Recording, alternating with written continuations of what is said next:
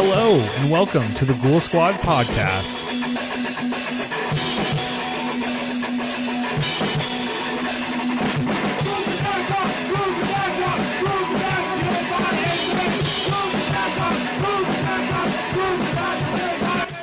Hello and welcome to the Ghoul Squad podcast, everybody. I'm Keegan Preslak. I'm Eric Hoff. And this is a horror podcast where two buddies in the middle of nowhere, somewhere in New Mexico, get together once a month and talk about horror movies and horror things and horror TV and horror in general. Yes, we love horror. Yes, we do. Hello, Mr. Eric Hoff. How are you doing? Good. What about yourself? Well, I think both of us have somewhat of a cold, so hopefully we don't sound awful. Right. Well, more awful than usual. Correct. How was your Christmas, Mr. Eric? How was the Postal Service for Christmas? Well, the month of December was awful because of how much mail there was. But the actual holiday itself, for me, was terrific. Just spending time with my family. How was your Christmas? My Christmas was great as well. Yeah, I can imagine that would be horrible. It's funny because you work in the Postal Service. I work at a hotel, and you'd think it would be like super packed full of people for the holidays. Wasn't. Really? It was chill. Was that normal, or Yeah. last year was it? No, also? it's the same thing. Our town, for those of you out there, our town is an oil town. It is, unfortunately. Exactly. So, fortunately for my job, it is an oil town. So, most of the people leave. Like, they don't do oil over Christmas. Right. So, it wasn't that Crazy. Cool. Yeah. Did you watch anything cool over Christmas? I guess we'll talk about those things, huh? Sure. What's tight now is now that Christmas is over, my job is chiller. Thank God. It was like fucking just stressful for fucking 24 days. And now it's just like a fucking cakewalk, I went from like 100 packages a day to like 40. Although I did. And that's the best thing ever. I did see you the other day in your. Yesterday. That was yesterday. Yeah. Your truck. What do you call that? They call it a long life vehicle. Long life vehicle. And they sure are long life because they never get rid of them. Right. Like all of them are just about to hit like 200,000 fucking miles, and they just fucking like Frankenstein them together with fucking parts. Well, Eric's Frankenstein mail vehicle was full of packages. Yeah. So the route that Keegan lives on, for whatever fucking reason, gets the most goddamn parcels. I had so many yesterday that I couldn't fit them all in the vehicle. Yeah. And so I brought a bunch back into the office, and I told my supervisors, I was like, I guess I'm going to fucking come back for these. I didn't say fucking, but I was like, I guess I'm going to fucking come back for these because they don't fit. Right. I can't explain that because obviously Christmas is over. Yeah. Oh, people have Christmas money. That's why. Right. Gift cards, maybe. Yeah, exactly. So maybe that's it. But yeah, aside from yesterday, work is chill. So Thank God. Yes. My work's pretty chill too. Hello, everybody at work that's listening. Nobody listens from work except Andrew. Hello. I think that's enough of that. Hopefully you horror people enjoy our boring work stories because normally when I deliver Keegan's mail, I like to write "fuck you" on it. He really does, which I think might be illegal because I can write on mail, dog. I write on mail all day. Are you sure that's not like a federal offense? Writing on mail, period, or writing "fuck you" on it? Well, maybe both. Maybe a little bit of both. You can write on mail. Trust me. Okay, you can write on mail. And so yesterday, Keegan came out and talked to me as I was filling up the mailboxes. That's true. And it kind of disappointed me because I didn't get to write "fuck you" on it. And he was like, "Well, you could say "fuck you" to my face." And I was like, "Yeah, but then there's no surprise whenever you see your mail that I was there." But then I'd be smiling at you while you say "fuck you" to my face, and that's nowhere near as fun. All right, enough about work. Yes, enough about work. So yes, I had a good Christmas. You had a good Christmas. How was your New Year's? My New Year's, you know what? Shout out to Wes, my roommate. I saw that pic you posted. Well, and you looked so bummed, and you're like, and then you texted me like, I came to the Stevens. The Stevens is a popular bar. It was not the Stevens. It was Cal's Shade Western.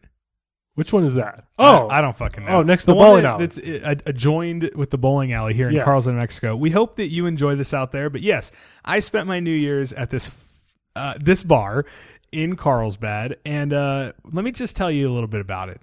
So we walk in. You looked bummed in that pic. It's full of old people, like literally like 55 plus year olds. They have a cover band playing like Aerosmith and like, oh God, I don't even know what else. Probably U2 or Bono. I don't know. And all the old people are literally jamming to it, which I respect that. They're just having a good time. Are they dancing? Some of them were. Okay. Playing like old rock music. And then we walk through it.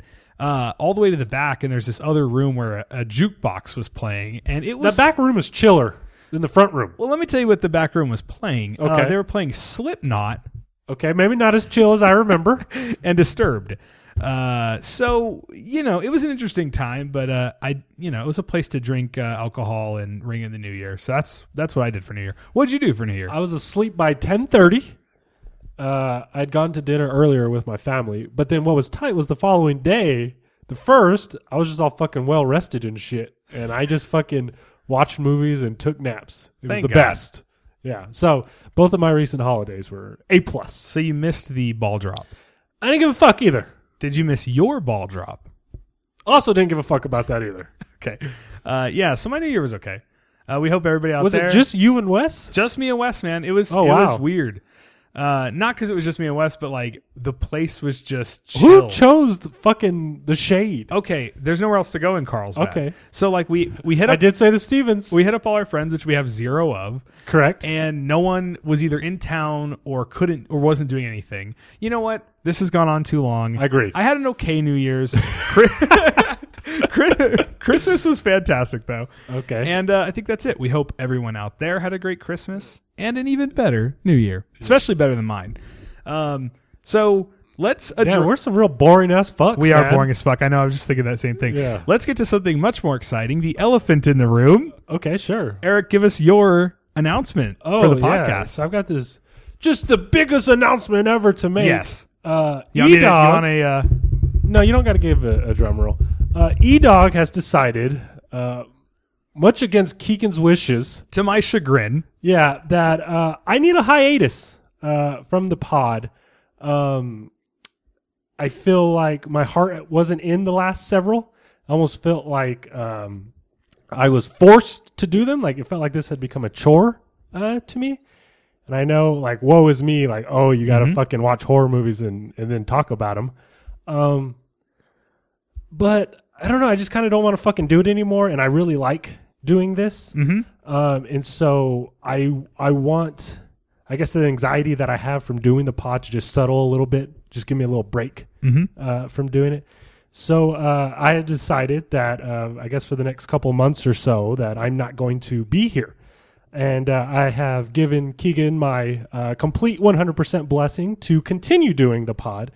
So you guys will hear some other people other than my fucking tiring ass voice on here for a while. Yes. So when will you be back? That's the most important thing. You said 4 months. Keegan's just pissed right now. This look he's giving is.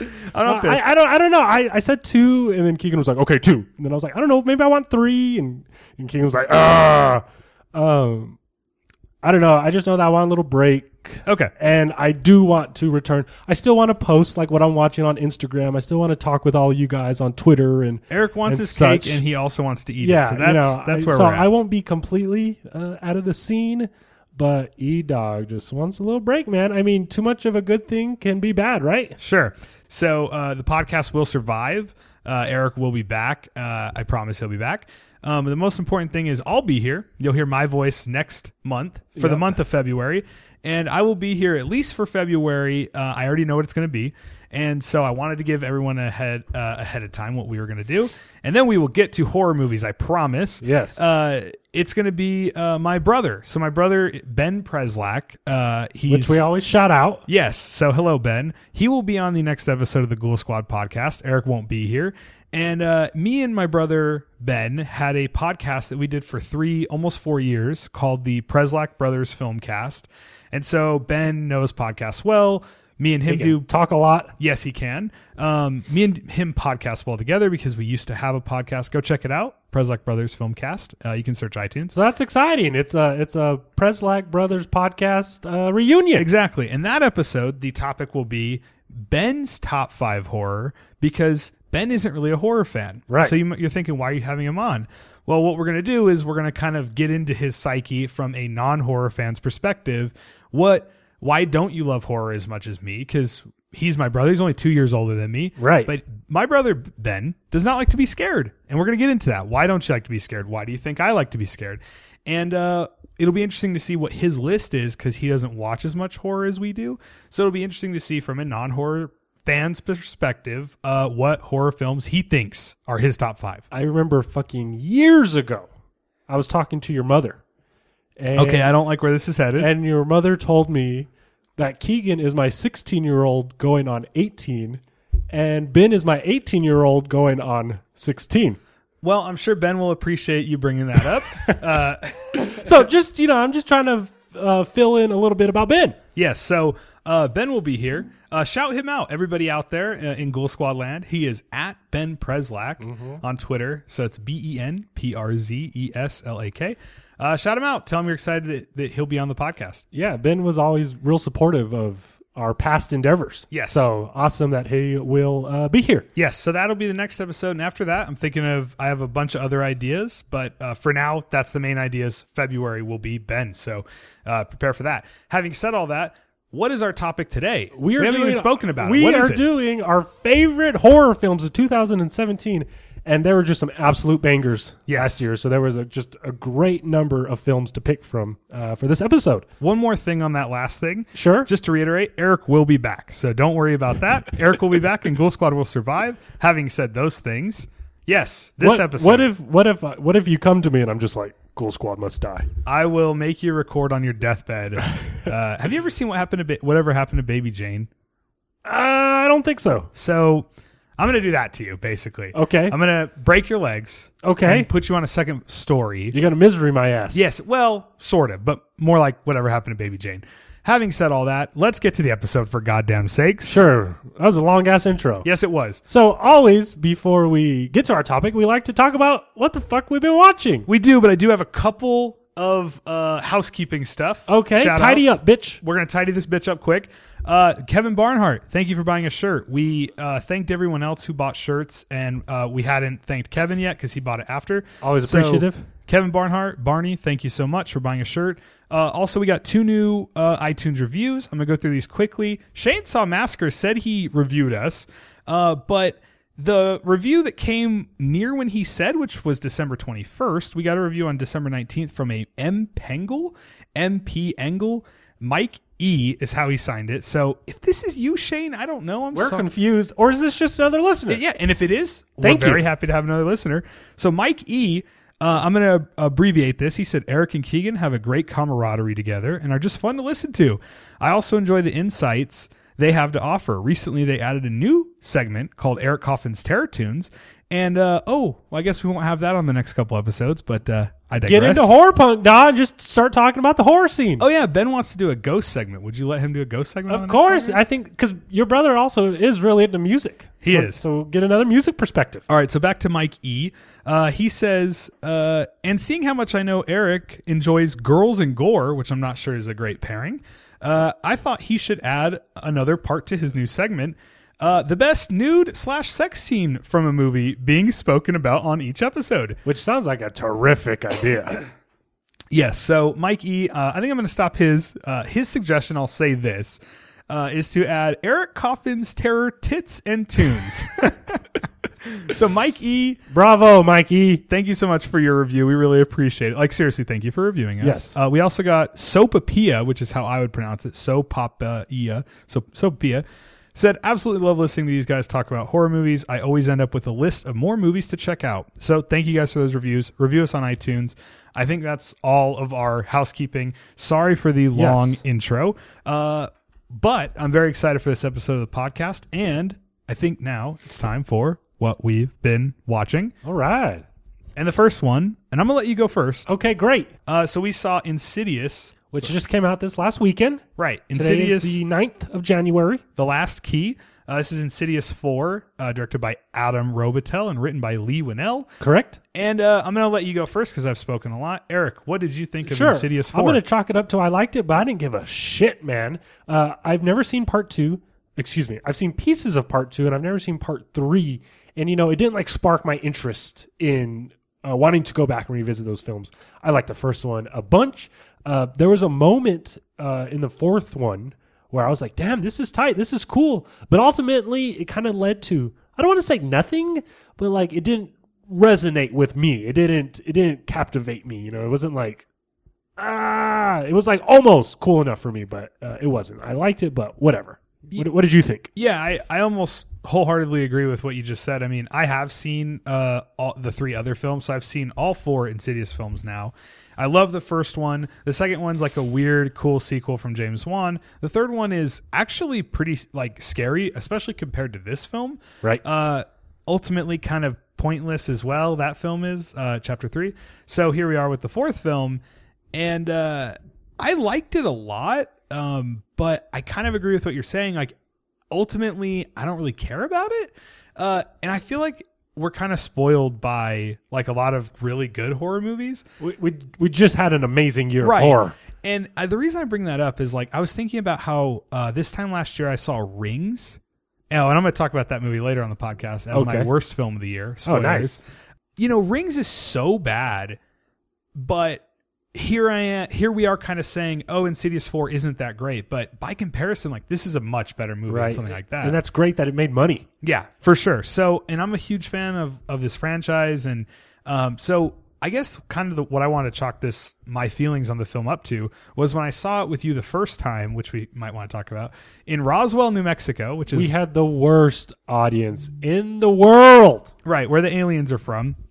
We just had like the most horrendous audience of all time. It was all these little teeny bopper kids. We went to the 7:15 on Thursday night, and they were just so goddamn loud. They probably got up 100 times during the film, and each time they went out of the theater, they were just stomping. And they were doing it on purpose, like to be assholes. And when the film fucking ended, they like quietly exited the Shuffled theater. out. Yeah, I was just like, you fucking goddamn assholes. So that was how we saw it the first time. And I kind of left the first time going, wow, that really wasn't that good. And I was almost frustrated because we walked out. We took a picture with the poster because we're losers. Correct. And I was standing out there thinking, man, I kind of didn't like it that much. That sucked. The movie didn't suck. I'm just saying I didn't like it as much as I wanted to. Right. And then, sorry, but I almost felt like the setting jaded my experience. Sure. So on that, I went and saw it again in Carlsbad, which is where we live. And I walk in at a Sunday showing. It was Sunday night at 9:45 when no one should be at the theater. Correct. Sunday night, 9:45. School is back in session the next day. God, I hope so. So here I am. It's packed and it's sold out. Insidious Last Key, crazy. Sunday night, and full of a bunch of teeny boppers and kids. And I'm like, oh shit, here we go again. I should have just went and saw Star Wars again. And how many times have you seen The Last Jedi now? 6, but we'll get to that. Great. So here I am sitting there, and there's all these fucking teeny boppers, and I'm like, damn it. And they're being loud, they're throwing shit at each other, yelling. And then the movie starts, and they shut up. And it was awesome. And I would like to say that seeing Insidious 4, this is the point of the story, for the second time, up until about like the third act, I was like, wow, this is so much better than I thought. I was like kind of amped up on it. I was like, oh, Insidious 4, Insidious Last Key, is pretty good. Like, this is awesome. And then the ending happened. Right. And I was kind of and I'm not saying it ruined it, but I kind of went, yeah, okay, yeah, this isn't it. Our original thoughts were mostly correct. Right. But I did like it a lot more the second time. But yeah, it just has weird pacing and weird character. I don't know. So I feel like I've talked about it too long. I like Insidious 4, but yeah, ultimately it's not that great. So that's frustrating. In a year from now, if I'm sitting here again, probably won't make my favorite list of 2018. Well, a year from now, you will be sitting here. But I'm trying to create suspense, Keegan. You'll be sitting here on Eric Coffin's Terror Tunes spin-off podcast. Yes. So anyways, that was Insidious 4. I ultimately seeing it the second time, I think I like it more than you. Yes. But we're both kind of on it, which is frustrating because I really wanted to like it. Oh, I did want to say Lynn Shay is the main character of it, and I thought she was fantastic both times I saw it. Her performance is great, and I love that her character is like the main, and they gave her all this like emotional resonance and stuff to do. So I love Lynn Shay in the film, and Lee Winnell I also really enjoy. That's what I was just going to say. Yeah. Like him and whoever his partner is. Tucker and Specs or whatever. They're great. They're fun. I agree. So that's Insidious 4. Lin Shaye's awesome in it, and that's that. So, Eric, I have nothing else to talk about in what we've been watching. Ooh, E-Dog's got a bit. I've been busy. I rewatched all 7 Star Wars films before. You know what? That's what I'm going to fucking do. Since I don't have to fucking watch some specific horror genre for the next episode, I'm going to take out all the original Star Wars. I don't think I've ever seen the original trilogy. Wow. Okay. Well, that's bullshit. I think I've seen the prequel trilogy a bunch.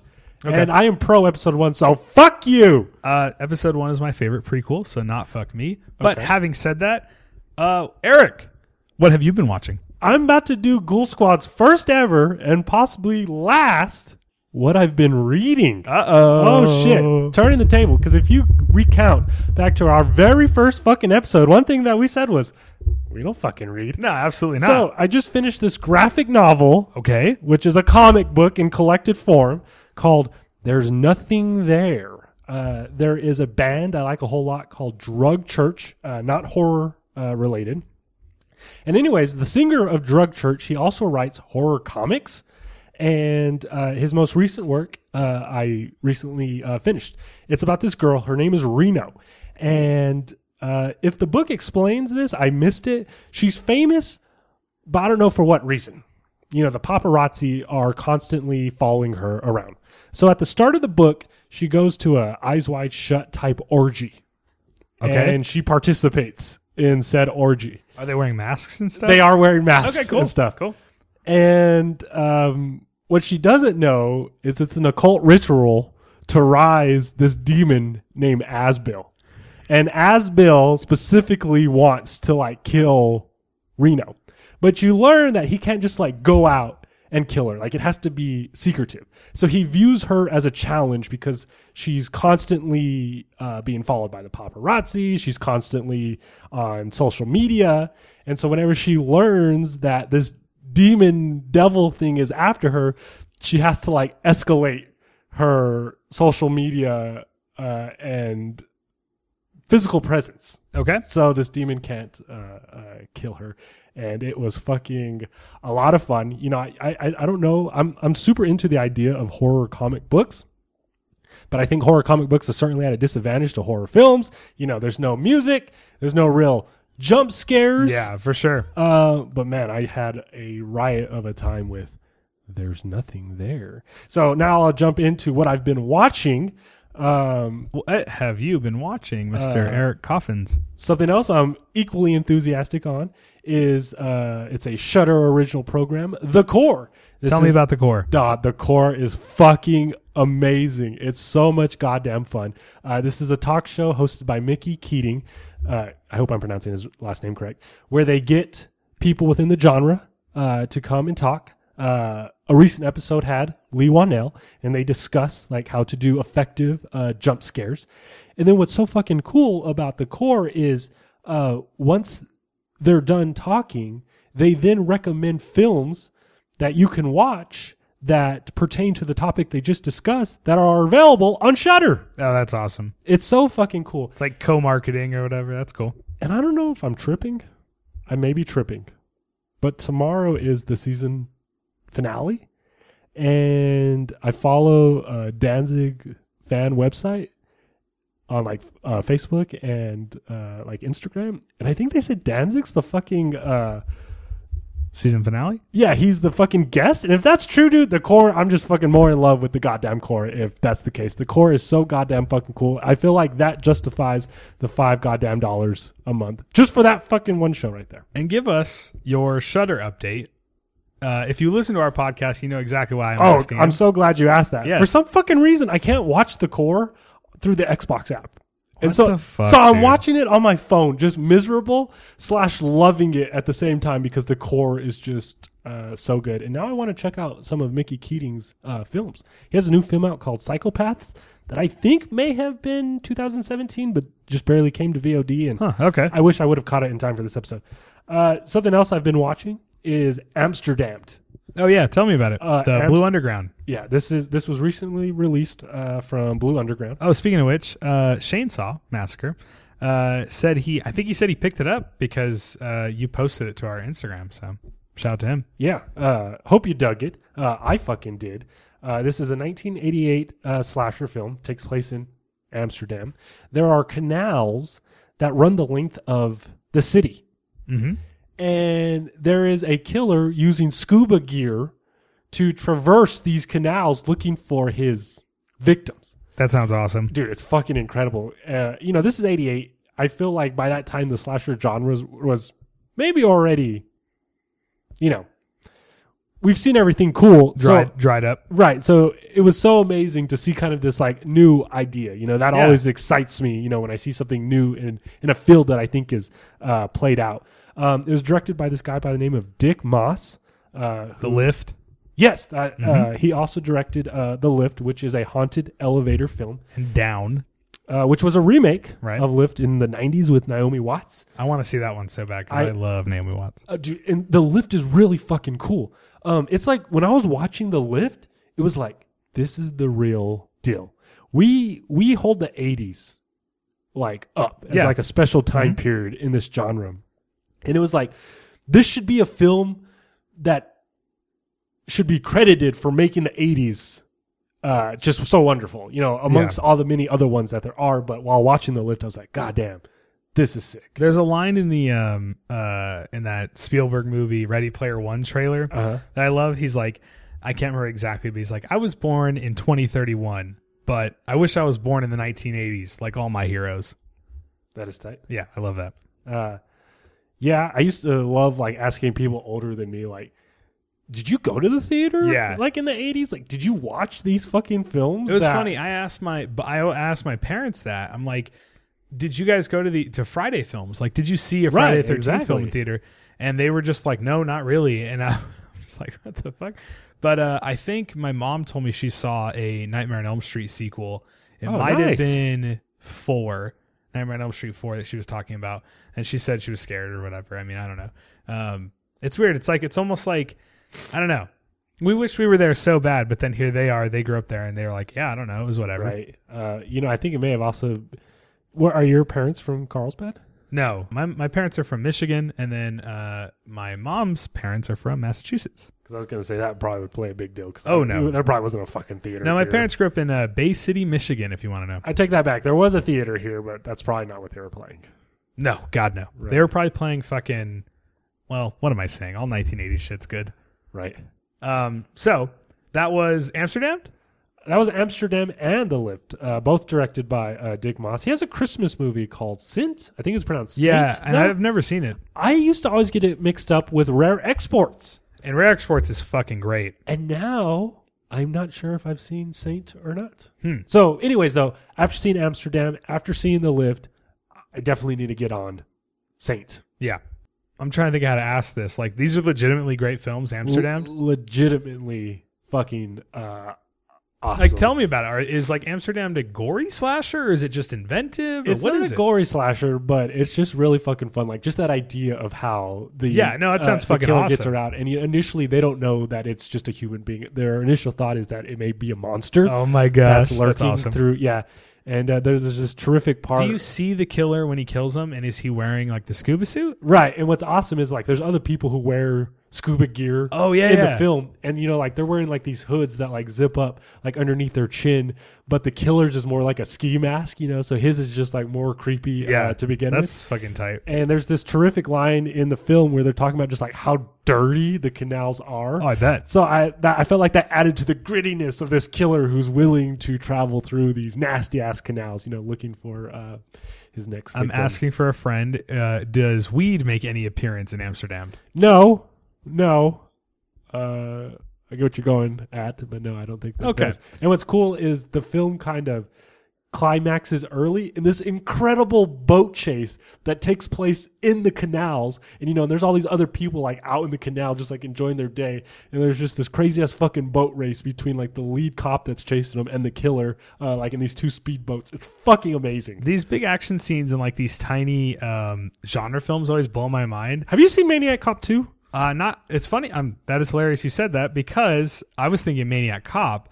The ending of it has, like, I mean, I won't spoil, like, what's happening, but, like, this there's this huge chase, and then this huge van or something, truck gets like thrown into the water, and like it's all real because it's not CG. And it's like, how the fuck did they pay for all this? There's a wild ass fucking action sequence in the second one that every time I've seen it, it like kind of blows me away. It's like, holy fuck, this is nuts. I also think of some of the stuff that's in the car. I don't know if you've seen the car. I've never seen the car. There's like a lot of crazy chases and stuff. Anyways, that's enough of that. So Amsterdam and the Lift, you're recommending those? Yeah, super into it. I got more. Should I keep going? Yes, let's hear it. Okay. I wish I had more, but please go ahead. Okay. I watched a fairly recent Vestron title. Okay. The Unholy. Ooh. And so I heard Shockwaves talk about The Unholy, and they said it was garbage. You know what? E-Dog dug it. Uh-oh. E-Dog dug it. It's kind of, the idea is certainly right up my alley. It's about a fucking demon who kills priests on the Saturday before Easter Sunday. Well, that sounds amazing. It's excellent. It doesn't make a lot of goddamn sense. The demon initially appears to the priest as, this like very seductive woman. And she's killed 2 priests now in 2 years. And they bring in a new priest. And for whatever fucking reason, like he has the power to possibly stop. Okay. He's demon. Like chosen or some shit. Right, yeah. exactly. And it culminates into this crazy ass fucking sequence where he's got to battle the demon in its true form. And it's this like crazy ass huge monster dog puppet thing with titties. I fucking loved it. Wow. Okay. You love really? Yeah. It's fucking. It was funny because you posted that you watched it. I almost texted you like, dude, Shockwaves shit on this movie. No. I it's funny is because shout out to Shockwaves. I got it as a Christmas present. My brother got it for me, but like I picked it out. Yeah. And I listened to that episode of Shockwaves first before. And they said it sucked. And I'd already gotten it. And I was like, fuck, I made a bad choice. But I was just rolling the dice on movie pick. I forgot. And I ended up really, really liking it. I forgot to ask, what did you get for Christmas? That's always a fun thing on these episodes. I got a couple skateboards because I'm almost 30 years old, and I still. And you're breaking boards left and right. I still want a skateboard. Well, yeah, I'm overweight. I got a couple. Tell us what movies you got, and then I'll tell you what I got. Okay. In terms of film, I got Amsterdam, The Unholy, and the Poughkeepsie tapes. And you're about to talk about that? Which I will talk about as well. What films films did you get for Christmas? So I got a couple of things. I got Annabelle Creation, the Blu-ray. Excellent. And I also got Slaughter High, the Vestron video title. Also excellent. And then I got the Chucky collection, the complete Chucky collection. Fire. Very excited to dig into that. And my little sister gave me Shark Night on That's Blu-ray. So I was excited about that. Anna Paxton? Sarah Paxton. Sarah Close. Paxton. Woo. You're thinking Anna Paquin. Hey, I was close. Both are good. I think that's it that I got for movies. And of course I got other stuff. But yeah, I was most excited about the Chucky collection and Slaughter awesome. High. Okay. I recently rewatched Slaughter High. Mm-hmm. And man, it's really fucking good. And I feel like it kind of is like elevated amongst other slasher films that didn't receive sequels simply because of how fucking mean-spirited it is. So fucking it's mean-spirited. fucking nasty. I love that. And then, Henry, is it Harry or Henry Manfredini?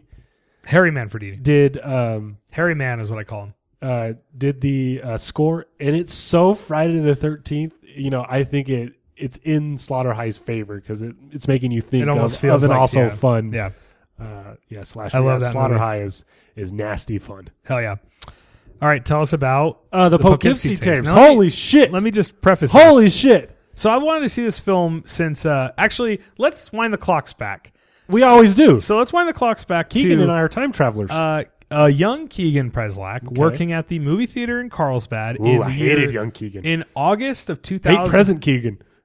In August of 2007, we got a poster for this movie when MGM was still around as MGM. And really? A poster? And we put it up, and we had the trailer attached to several of our movies. This was filmed, by the way, celluloid. And I remember being very excited for this film.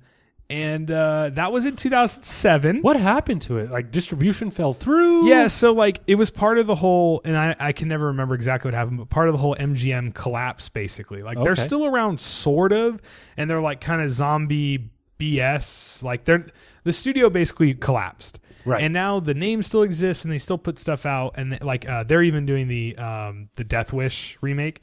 Which looks fucking terrible, but I'm going to watch it because it's Eli Roth. Exactly. But point being, we had a poster and trailers for that film that long ago, and that was 2007. I still have not seen it, and you just saw it. Well, it was like unavailable. No, I know. That's what I'm saying. Scream Factory finally put it out last year. And it is 20... Dude, that is 10 years. Yeah. Holy shit. So tell me... And these are the dudes that would go on to do like As Above, So Below. Ooh, that movie sucks. Yeah. That movie sucks. So the Poughkeepsie Tapes, dude, I'm excited. Tell me about it. It's shot like an episode of like the Discovery Channel's like Forensic Files or like an episode of Dateline. It's supposed to look like a documentary, right? And it's about this killer who terrorized faux docu style, correct?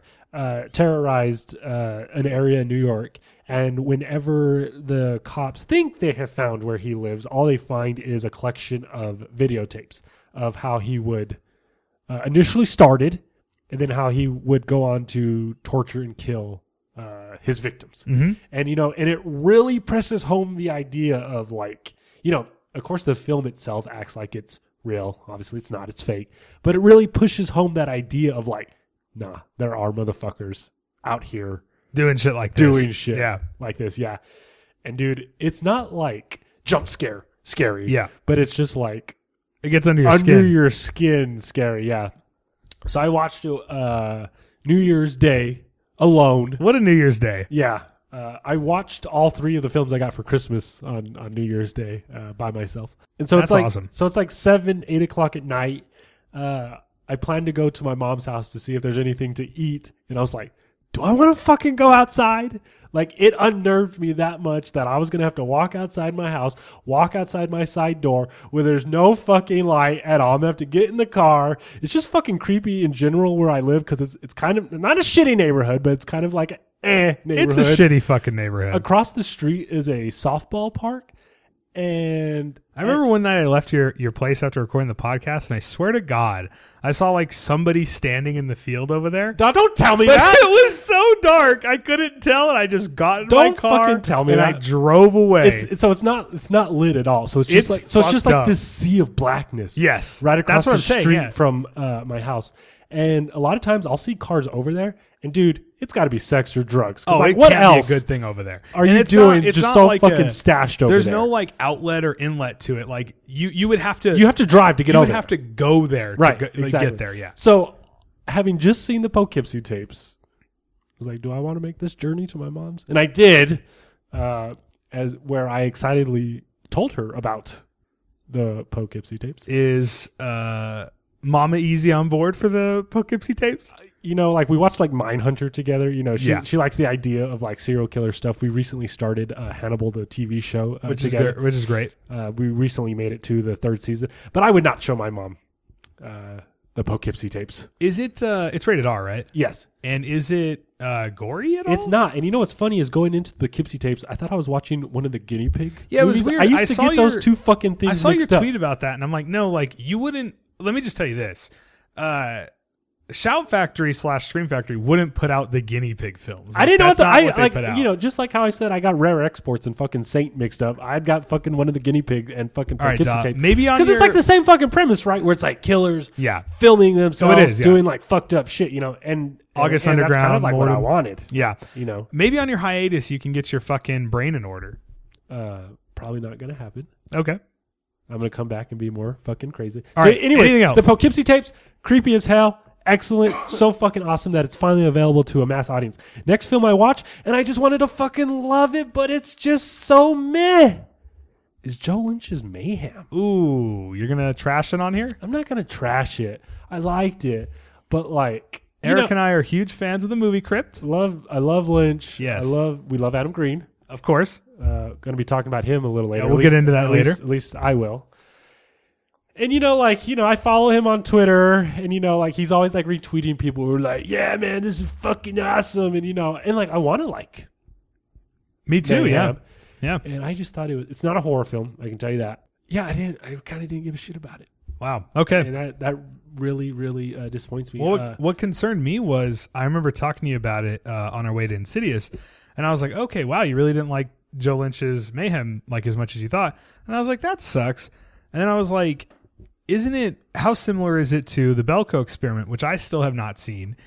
And it was striking to me how much you were like, oh, Belko's like 100 times better. It is. So I think, and that's pretty shocking. I think their similarities end at it's like violence in a corporate environment. setting. Yeah. I would almost say Belko is more horror geared than Mayhem. There's one particular scene in Belko where I was like, this is fucked up. And I guess that's what I want. You know, Mayhem is supposed to be like goofy, like, ha ha, this chick is gonna fight this other chick, and they've got hammers, and I don't know. It's almost like Mayhem. I wouldn't call it satire, but it's definitely like aimed at being goofy. Whereas like Belko takes itself a bit more seriously, and that doesn't mean I have to like a film that's going to take itself seriously. But yeah, I definitely enjoyed Belko much more than Mayhem. Well, that's super disappointing. I almost feel like, sorry, Joe Lynch, not that he listens, but I almost feel like I'm going to skip it now after your scathing review. Yeah, like, I mean, there's so much other stuff I could watch. I would super be into like giving it another chance eventually. Sure. But like, you know, and like, you know, I like other Joe Lynch films, you know, like I really like Everly, Wrong Turn 2. It's great. I don't know what Mayhem just didn't do it for you to see. All right. Yeah, I'm off Mayhem. I got 2 more. Okay. And let me just say, I'm sorry to everybody that I don't have anything here. Yeah, I could tell you all my thoughts on the first 7 Star Wars films. Star Wars. No, please proceed. I'm enjoying this. I hope everyone else does. One of the most badass fucking movies I've seen this year. Can I tell you what it is? You go ahead. Brawl on Cell Block 99? God, it's so fucking good. It's not horror, but man, I can't not talk about Brawl in Cell Block 99. This is the new film from S. Craig Zeller. I've thought about that with our podcast. Sorry to interrupt you. Go ahead. But because when I was making my list, I noticed I didn't include certain films we talked about. And one of the films we talked about a lot this year was Kong Skull Island. Right. And like, that's not a horror movie, but so I guess yes, we are a horror podcast, but we're pretty much just going to talk anything genre. Right. I mean, we love all film. Yeah, well, for sure. But like, horror just happens to be our favorite. And this is obviously Brawl in Cell Block 99. The reason I bring it up is it's not exactly horror, but it's genre. Correct. So anyways, tell me about it. But yeah. Yeah, you know, I think it would have been fine if you put Kong on your list. Me too, but I wouldn't have said anything. I think my point was when I was making it, I didn't even consider it. And I'm like, we fucking talked about it on the podcast, but I guess it's a monster movie. Yeah, I don't know. I guess it's not what we think of when we think monster movie. It's the same reason I don't really think Jaws is a horror movie, I guess. Right. Like, I don't know. It's more of an adventure action film, but please proceed with Brawl on Cell Block 99. So this is the new film from the dude who did Bone Tomahawk. Yes. And I went into Brawl in Cell Block 99 with the hopes that it was going to reach the gory violence that Bone Tomahawk did. Unfortunately, it does not. But that does not keep it from being just so fucking cool. Vince Vaughn plays this serious ass motherfucker who goes to prison. And is that what his title is in the credits? Serious ass motherfucker? Well, I guess I wanted to put emphasis on that because like Vince Vaughn is the comedy guy. Sure. But he wasn't in True Detective Season 2. No, he was not in shitty ass Season 2 of True Detective. Please proceed. He goes to prison, and it's like just like this like most vile ass fucking prison. Yeah, like to me, it looked like it was being portrayed as like some like medieval fucking torture chamber. There's this fucked up part where he goes into his like first cell. He's in multiple cells throughout the film, and the toilet doesn't work. And the guard who's taking him to his cell explains to him, but that doesn't stop other people from using it. It's just so fucked up. So while he's in prison, he has to defend his wife and unborn child. And how the fuck does he do that? Well, I'm not going to fucking tell you because you need to watch this goddamn fucking sick ass, cool ass motherfucking film. Man. Okay. S. Craig Zeller is 2 for 2 with me. There is violence. I feel like he's your new Jeremy Saulnier. He used to be I used to talk up Jim Mickle real hard. Yes. Jim Mickle, come back to horror, please. This is where you should drop your other favorite filmmaker. Who is? Larry Fessenden. Oh, we all know. I just want you to say the name. Man, the day the core has Fessenden on as a fucking fucking guest, E-Dog's gonna be fucking stuck. That's who my next guest after Ben's gonna be on your hiatus. I'm gonna get Fessenden finally then I'll have a reason to listen to this shitty ass podcast. You don't want to be on it with him? Oh, I get the joke now. Okay. Anyways, Brawl in Cell Block 99. It's available to stream on Amazon Prime. If you have for Amazon sure Prime, going to check it out because of you've that. got no reason not to watch it. This is such a cool fucking movie. Actually, speaking of that, then that means Mayhem will probably be on Amazon. Yeah, it's the same because it's distribution RLJ code. Entertainment. Yeah. Now let me switch my tone. Switch your tone. I just went from talking about one of the most coolest, most badass motherfucking movies of 2017, and now let me talk to you about one of the worst goddamn fucking movies I've ever seen in my motherfucking life, and I'm talking about the new Day of the Dead. I'm talking about January 2018's Day of the Dead Bloodline. This is a fucking shit fest. I can't believe I paid $7 fucking to rent it, but I'm a fucking sucker. You're gonna make a zombie movie. You're gonna call it Day of the Dead. Of course, I'm gonna fucking watch it. And God, dude, this is just a big old fucking turd. You know what? It's not a fucking turd. I've had better shits than this fucking film was. You know, this was a waste of 90 goddamn minutes. Can I tell you about Day of the Dead? Absolutely. Or should I just let you know that it's a big fucking piece of shit? You can tell us about it. All right, you ready? I don't understand. Okay, let me tell you this before you tell us about it. I don't understand why you watch these movies. So, because I'm a goddamn sucker, dog. I just told you. I just You know told what? you if they're I going to think make a zombie movie, that's call a it good Day of the indication, Dead. Yeah. And you know what's fucking crazy? If you count Day of the Dead 2, this you- is the third time this film's been remade. There's an excellent Night of the Living Dead remake. Absolutely. There's an excellent Dawn of the Dead remake. Yes. They just can't get down Day. And you know what? It's from the same like producing team that did Leatherface, and I liked Leatherface a lot. And so like I kind of was thinking, maybe they finally got it right this time. Nope, this film fucking sucks. It's so fucking bad, and it's so oddly dubbed. It's like, what the fuck is going on in this film? It's about this fucking medical student. You ready for this shit, Doc? I'm ready. I'm going to take an Instagram story. Please go ahead. It's about this lady. She's a med student. And there's this dude named Max who's just a fucking stalker. And he periodically goes to the hospital where she's studying for school to give blood. And he only wants her to draw his blood. So in the process of trying to draw her blood, he tries to rape her. Okay. And his plan is stopped when a fucking zombie bites him. We flash forward to 5 fucking years, and like they're living in like a bunker now, you know, with regular citizens. I don't like your tone here. And like the hard ass fucking military that runs them. You know, it's just fucking bullshit. It's so goddamn fucking awful. And I love this, Ducky. and there's this little girl who's sick in the compound, and she's just gonna get everybody sick, and everybody's gonna fucking die. So they have to go back to that hospital where she used to study at school for. Mm-hmm. Because there's antibiotics and other bullshit that we've seen 100 fucking times in other fucking zombie movies and TV shows.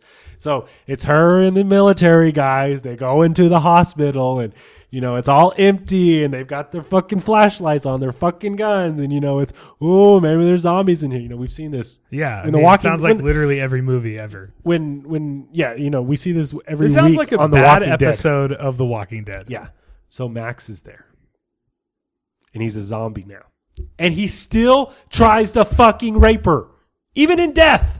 This fucking zombie wants to rape her. Okay. I'm not even at the worst part yet. All right? Okay. So all of a sudden there are zombies in the hospital, so they have to get away. And they drive back to their base. And Max, who's supposed to be Bub now. Is he actually Bub now, or is this a stand-in for Bub? This is supposed to be the new Bub. Okay, but he's not Bub. No, his name is Max. Okay. What about Bub in the zombie apocalypse?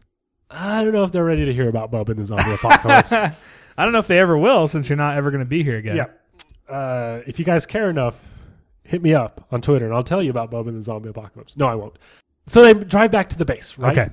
And Max the fucking zombie has been hanging on to the undercarriage of one of their Hummers. All right.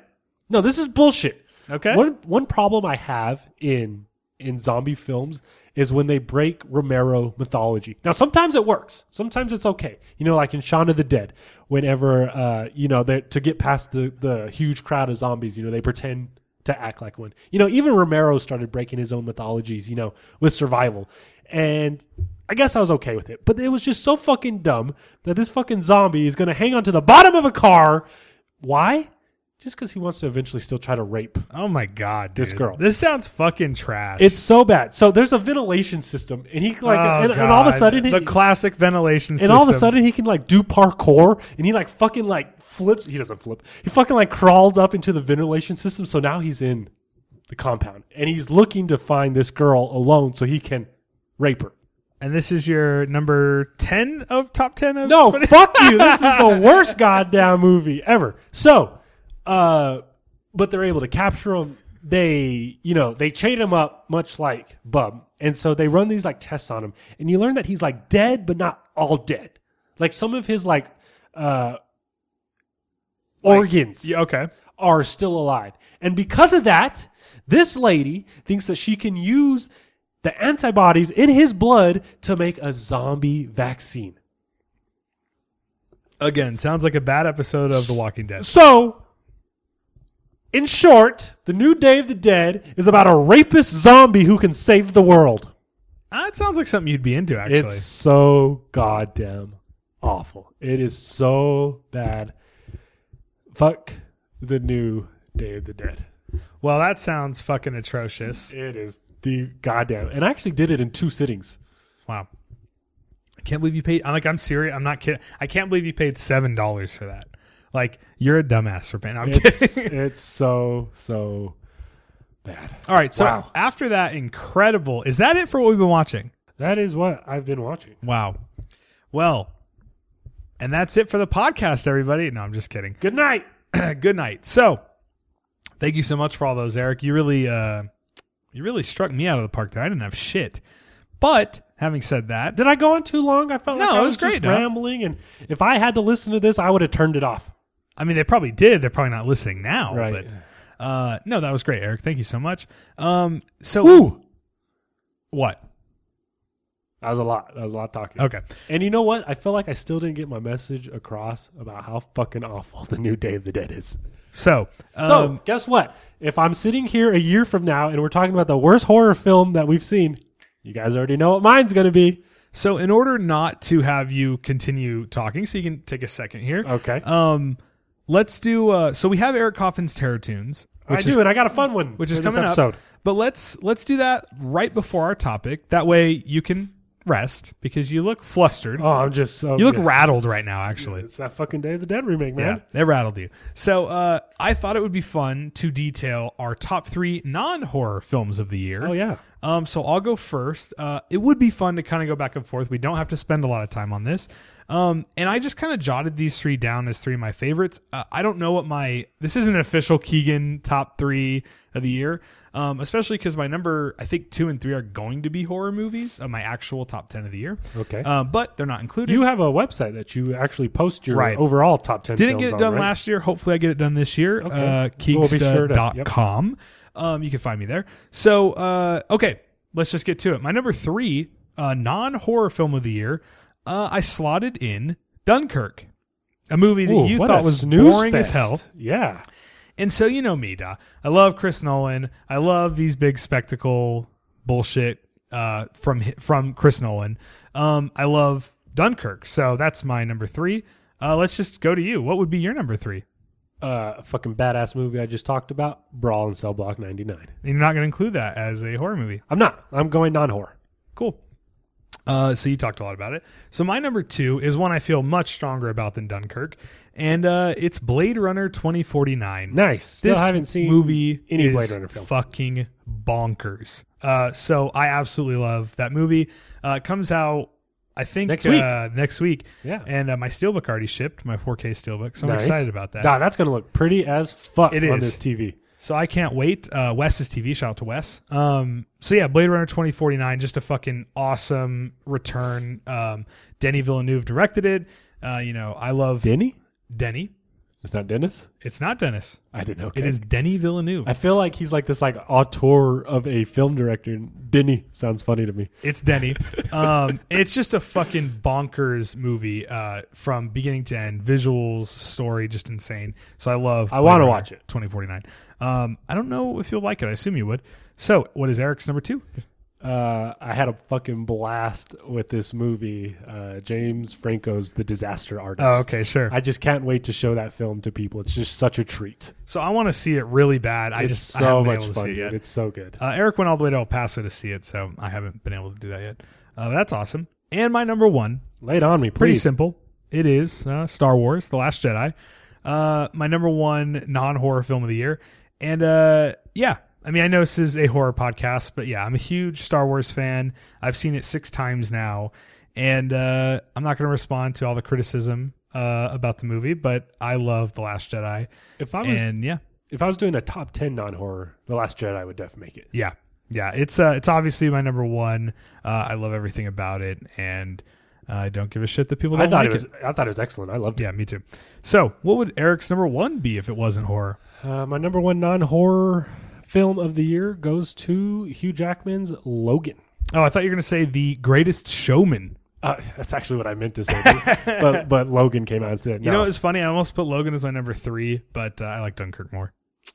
Logan's fucking great, dude. Logan is just so fucking goddamn badass. Such a beautiful farewell to that character. Yeah. I don't give a shit about like superheroes or superhero movies. I do like the films when they're good, and this one's fucking good. So you know what's funny is like I'm like super into superhero films, but I rarely watch them more than one time. Yeah. I watch them at the theater and it's like, oh, that was fucking amazing. Never going to watch it again. Logan is definitely an exception to that case. You have the steelbook for that. I do. I got that pretty ass fucking Best Buy. I want that, but I don't have it. Steelbook. What's amazing about it is the artwork on that steelbook. It's Hugh Jackman as Wolverine. Yes. And it was drawn by the dude who did the Old Man Logan comics. storybook. Yeah. Yeah. So it's incredible. All right, so yeah, that's our top 3 non-horror. Just thought it'd be fun to throw in here. I had Dunkirk. Let us know what Blade your Runner 2049, Last Jedi. non-horror films of the year were. Yeah. So let us know that you like other genres of film. Do you like drama? Do you like romance? Do you like action? I would love to talk. On that note, let's have you do your Eric horror Coffin's punk fucking segment. Yes. I got a good one for you Eric guys. Coffin's Terror Tunes. Eric Coffin's Terror Tunes. You know who's going to sing that with me? Nobody. Ben's going to fucking sing it next episode. As long as it's not called Ben's Terror Tunes, I don't give a fuck what you guys Coffin's do. Terror Tunes. No, fuck better Eric. not be. I'll be fucking fuck you. furious. All right, Eric. Take it it away. If it has coffins and Terror Tunes in it. Is this trademarked? Yes, 100%. Yes, and you know what? I didn't even come up with that. It was Josh Goes to Hell, wasn't it? Yeah, he owns the trademark. Yes. So let's hear Eric Coffin's Terror Tunes. So since we're doing our favorite films of 2017, I thought I would do my top 5 favorite horror punk albums of 2017. Coming in 10? Did I say 10? Holy shit. Did I say 10? I meant 5. Okay. I only got 5. I'm pretty sure you said 10. We'll have to play the you know what's funny back. is like I even thought, oh, I'm going to do honorable mentions too, but You're lazy as fuck. I decided, fuck you. I decided I'll just keep it short, simple, good, fun with 5. Coming in at number 5 of Eric Coffin's Terror Tunes of my favorite 2017 horror punk albums is Brand New Disease by Savage Remains. My favorite jam off of that album would be The Crusher. Coming in at number 4, my favorite album is Under the Mask by Energy. My favorite track off of that album was I Killed Your Boyfriend.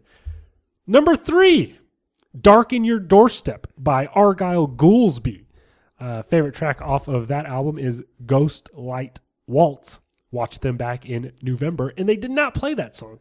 Coming in at number 2 of my favorite horror punk albums of 2017, As We Die by Doyle. My favorite track being We Belong Dead. And my number 1, I already knew this was going to be my number 1 even before I fucking listened to this album, is Casket Case by The Other. My favorite track being She's a Ghost. So my favorite horror track of 2017 is She's a Ghost by Germany's Mighty The Other.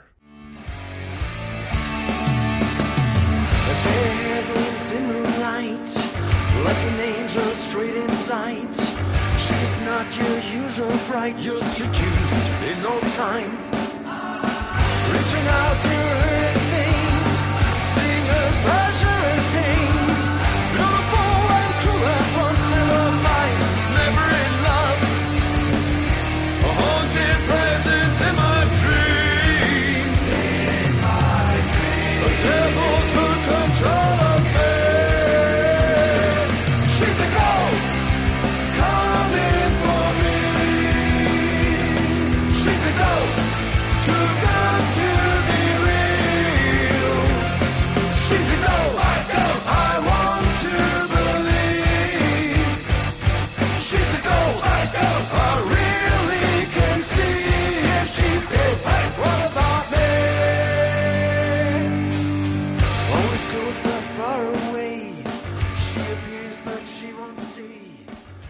So yeah, those are my favorite horror punk. That's crazy that that I was able to make that list. Yeah, I was thinking about that's why when you said 10, I'm like, you listen to 10 plus fucking horror punk? Well, I told you I was going to even do honorable mentions, but Horror crunk? horror. I don't know if they're even ready for that either. Dad. Okay. So yeah, those are my favorite 5 horror punk albums of 2017. And with that being said, it is now time, finally, for Ooh. God's sakes, to get to our goddamn topic. Play the goddamn Grindhouse music. Do it.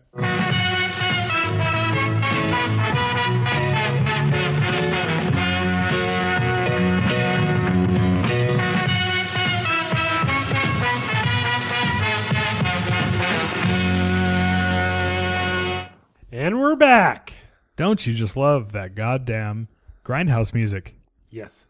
So, it's now time for our top 10 of 2017. But before we get to that, What? we're going to discuss other shit. Oh, sure. What did you think of the year in general for 2017? Terrific year of horror. Of horror, yeah. Yeah. Just like looking at like my list, my top 5 specifically, like holy shit, Yeah. these are great movies. Yeah, I agree, and I feel like I almost saw more horror movies last year, but there was only about 5 that I thought were great, and I feel like every movie on my top 10 this year is great. Right. So like I felt like there was more great films this year. There you go. And there's still so much that we haven't seen. Yeah, that's true. Yeah. Tragedy Girls. Yep. I never fucking watched. I don't know if it's horror, but I still haven't fucking seen Shape of Water, and it's just killing me inside. Yeah. Same here. And I want to see other stuff that's genre, like Killing of a Sacred Deer. Correct. I want to see other shit like that. But yeah, so I just feel like it's been a really good year, especially for studio stuff. Like I feel like especially a couple of particular studio Horror stuff are made incredible. some money this year. Yes, it did. So that's Horror awesome. was king this year. That was the weird part. That's the weird part about like people saying that the movie industry is dying is it's basically big tentpoles and horror. Right. Like that's it. You either spend $200 million and make a huge fucking movie, or you spend $1 million and try to make $100 million. You know. Right. And that's kind of where we're at. So I don't know. I mean, that's exciting as a horror fan, but still pretty shitty that like cinema at least is kind of dying. Right. And then when we do get a big horror film that makes a lot of money and is well regarded, it's not horror. Yeah, that's true. But yeah, it kind of sucks that other cinema is dying because of it. But as a horror fan, certainly exciting. Sure. Yeah, so I thought 2017 was a good year and a great year for Blu-rays. Oh, yes. Like a fucking great year of Blu-rays. So I wanted to just do some quick topics, quick fire stuff, like before we get to it. Quick fire. Quick fire. One of those quick fire things is our favorite Blu-ray of the year. Yes. And I'll go first. Please do. Mine was the Phantasm Collection. Ooh, what a beautiful set. This thing fucking rocked. You guys heard me talk about it a lot on the podcast. I watched all 5 of the films and For the first time, right? yeah, for the first time. That's awesome. And just sort of fell in love with those characters and that whole universe and stuff. So yeah, the Keegan has a Reggie tattoo now. He loved that. Yes. He loved Phantasm so much. I have 0 tattoos. But yeah, Phantasm Collection was fucking awesome. Honorable mention, the House Collection from the UK. Okay. That was a lot of fun. What about you, Eric? What was your favorite Blu-ray of the year? Ooh, I got a tie as my Here, are you number ready? one favorite. And it's because they're from my other main man. 2 new Fulci Blues were released in 2017. I'm talking about the crazy ass Devil's Honey. Okay. Which I'd never fucking seen up until that time. Which I'm dying to see. Oh man, it is some sleazy sexploitation. I feel like whenever I want to put a film on the sleazy scale, the end all is the New York Ripper. Which is fucking fantastic. Right, exactly. And the Devil's Honey is pretty close to the New York Ripper. I'll never forget the first time I saw the New York Ripper. There's some toe sequences that are just fucking baffling in that movie. Silver Toes. Okay. So what was your favorite Blu-ray? So I'm going Devil's Honey and Don't Torture a Duckling. Yeah. That movie is so fucking cool. I'd seen it before, but rewatching it on Blue, not saying because of like the quality of it, but just because of like, it was just so much fun revisiting. I was like, holy shit, this is badass. And the Phantasm Collection was from Well Go. Yes. Don't Torture a Duckling is Arrow.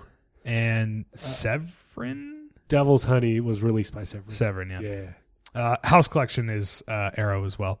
So yeah, If I had to pick a favorite genre distribution company, I'm going Blue Underground. What are you going? Oh, that's a great question. I think I'm still just. This is going to sound typical. I'm going to go Scream Factory to this day. I just hate what they're doing now. I still feel like they're putting out like the biggest, most insane releases. And don't forget, like, this also includes Shout. So, I mean, Matinee and The Burbs. I can't complain. Matinee is next week. Yep. I got my copy pre-ordered. But you already got, like, the fucking the Legion Arrow Blue. from UK, yeah. Is that a still? And I would say my second favorite is Arrow. No, I have the Matinee UK Arrow, but I do have the Burbs Arrow UK, and it's a steelbook. So, yeah, I'm going Scream Factory, even though I know that's typical. And you are going Blue Underground. But it's just because you like Bill Lustig. I love Bill Lustig. I bet you do now. So let's do favorite horror TV. Oh, The Exorcist was fucking fantastic. But I don't know, man. Riverdale is... I don't know. I'm going with another tie. Sure. Exorcist and the Riverdale. And the Riverdale. The Riverdale. The Riverdale Reaper. Riverdale returns next week. Yes. On the 17th. And gosh, I'm jonesing. Yeah, I'm still for really... my Riverdale fix. I'm still really liking Riverdale. I'm almost caught up. Last one I saw was The Town That Dreaded Sundown.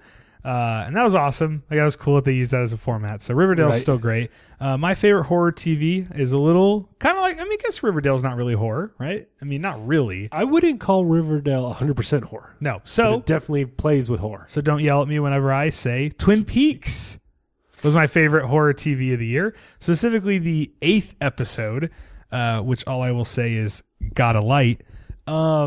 Yeah, Twin Peaks is just a baffling experience. 18 hours of just sort of bewilderment and shock and awe, and then also nostalgia from the original series. And this is the most challenged I've ever been on a TV show. It's 18 straight hours, and dude, I would say like a lot of them, you have no fucking idea how this relates to anything, and it was awesome. Like, I miss every Sunday being like, oh, that new Twin Peaks was out. I got to watch it. And it was, I had no idea from week to week what the fuck the show was going to even be. Like, some weeks it would be straightforward, a story about these people in Twin Peaks. And then some weeks it would just be some baffling episode 8. That's all I'll say. I don't want to talk about it because I wouldn't want to be spoiled on Twin Peaks. So I'm not going to talk about the things that happen. Are you picking it up on Blue?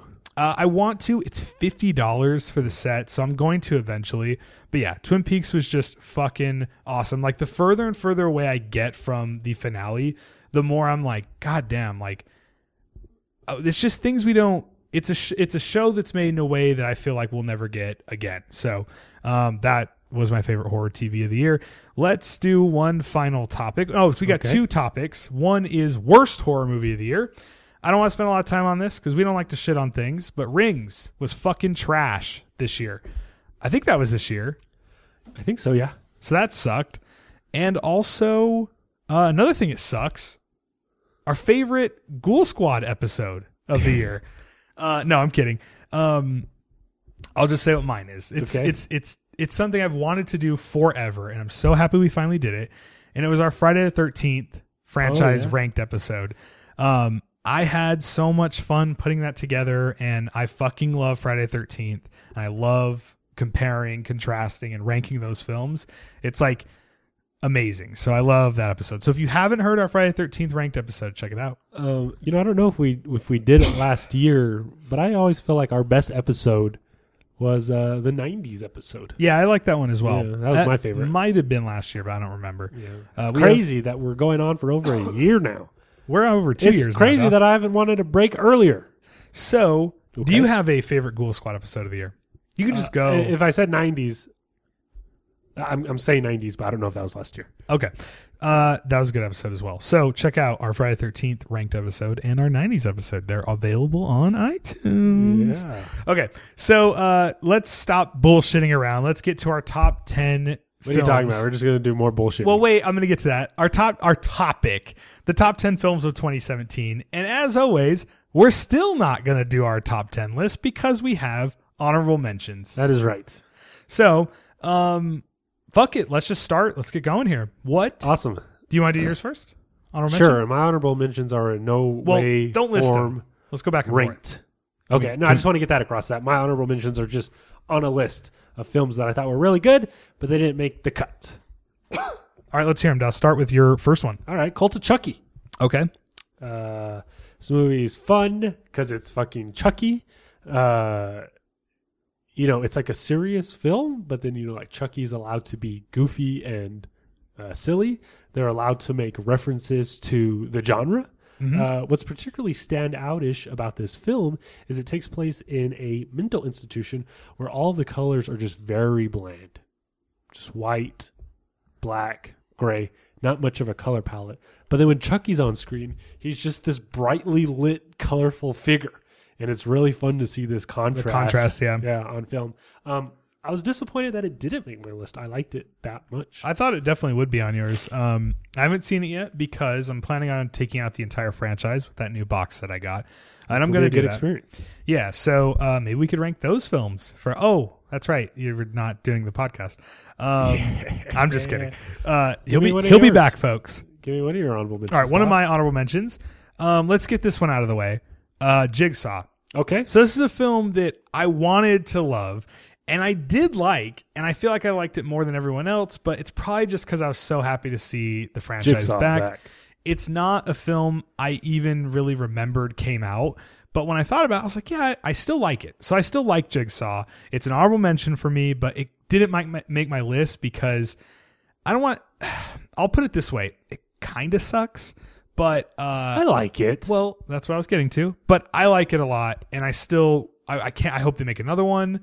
I'm happy to see the franchise back. But it sucks. It was kind of not that gory. I agree about that.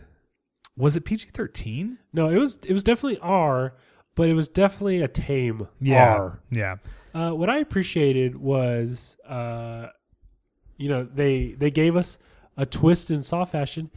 But you didn't have to be up on the sauce. Yeah. Yeah, and I feel like I would have just preferred them retcon like the series. I mean, we're not going to say what happens, I guess. But the way they did it, I would have preferred them just to say fuck it. Like, if you know Saw, Jigsaw has been dead for a long time. That's cool that it's like a direct sequel still. Yeah. But even though it is a reboot in a sense. I totally agree. I guess I wish it would have interconnected better. Okay. I felt like this felt like a spin-off. Right. Rather than a sequel. That's fair. But yeah, Jigsaw. I mean, it made my honorable mentions. I liked the film. It's too bad it wasn't better. So That's Jigsaw. Give me another one. This movie was on my list for a while, but it got bumped off. Raw. Oh, okay. This is a film about a young girl who's going to veterinarian school. Yes. She is vegan, and while she's there, she begins to develop a taste for meat. And she turns cannibalistic.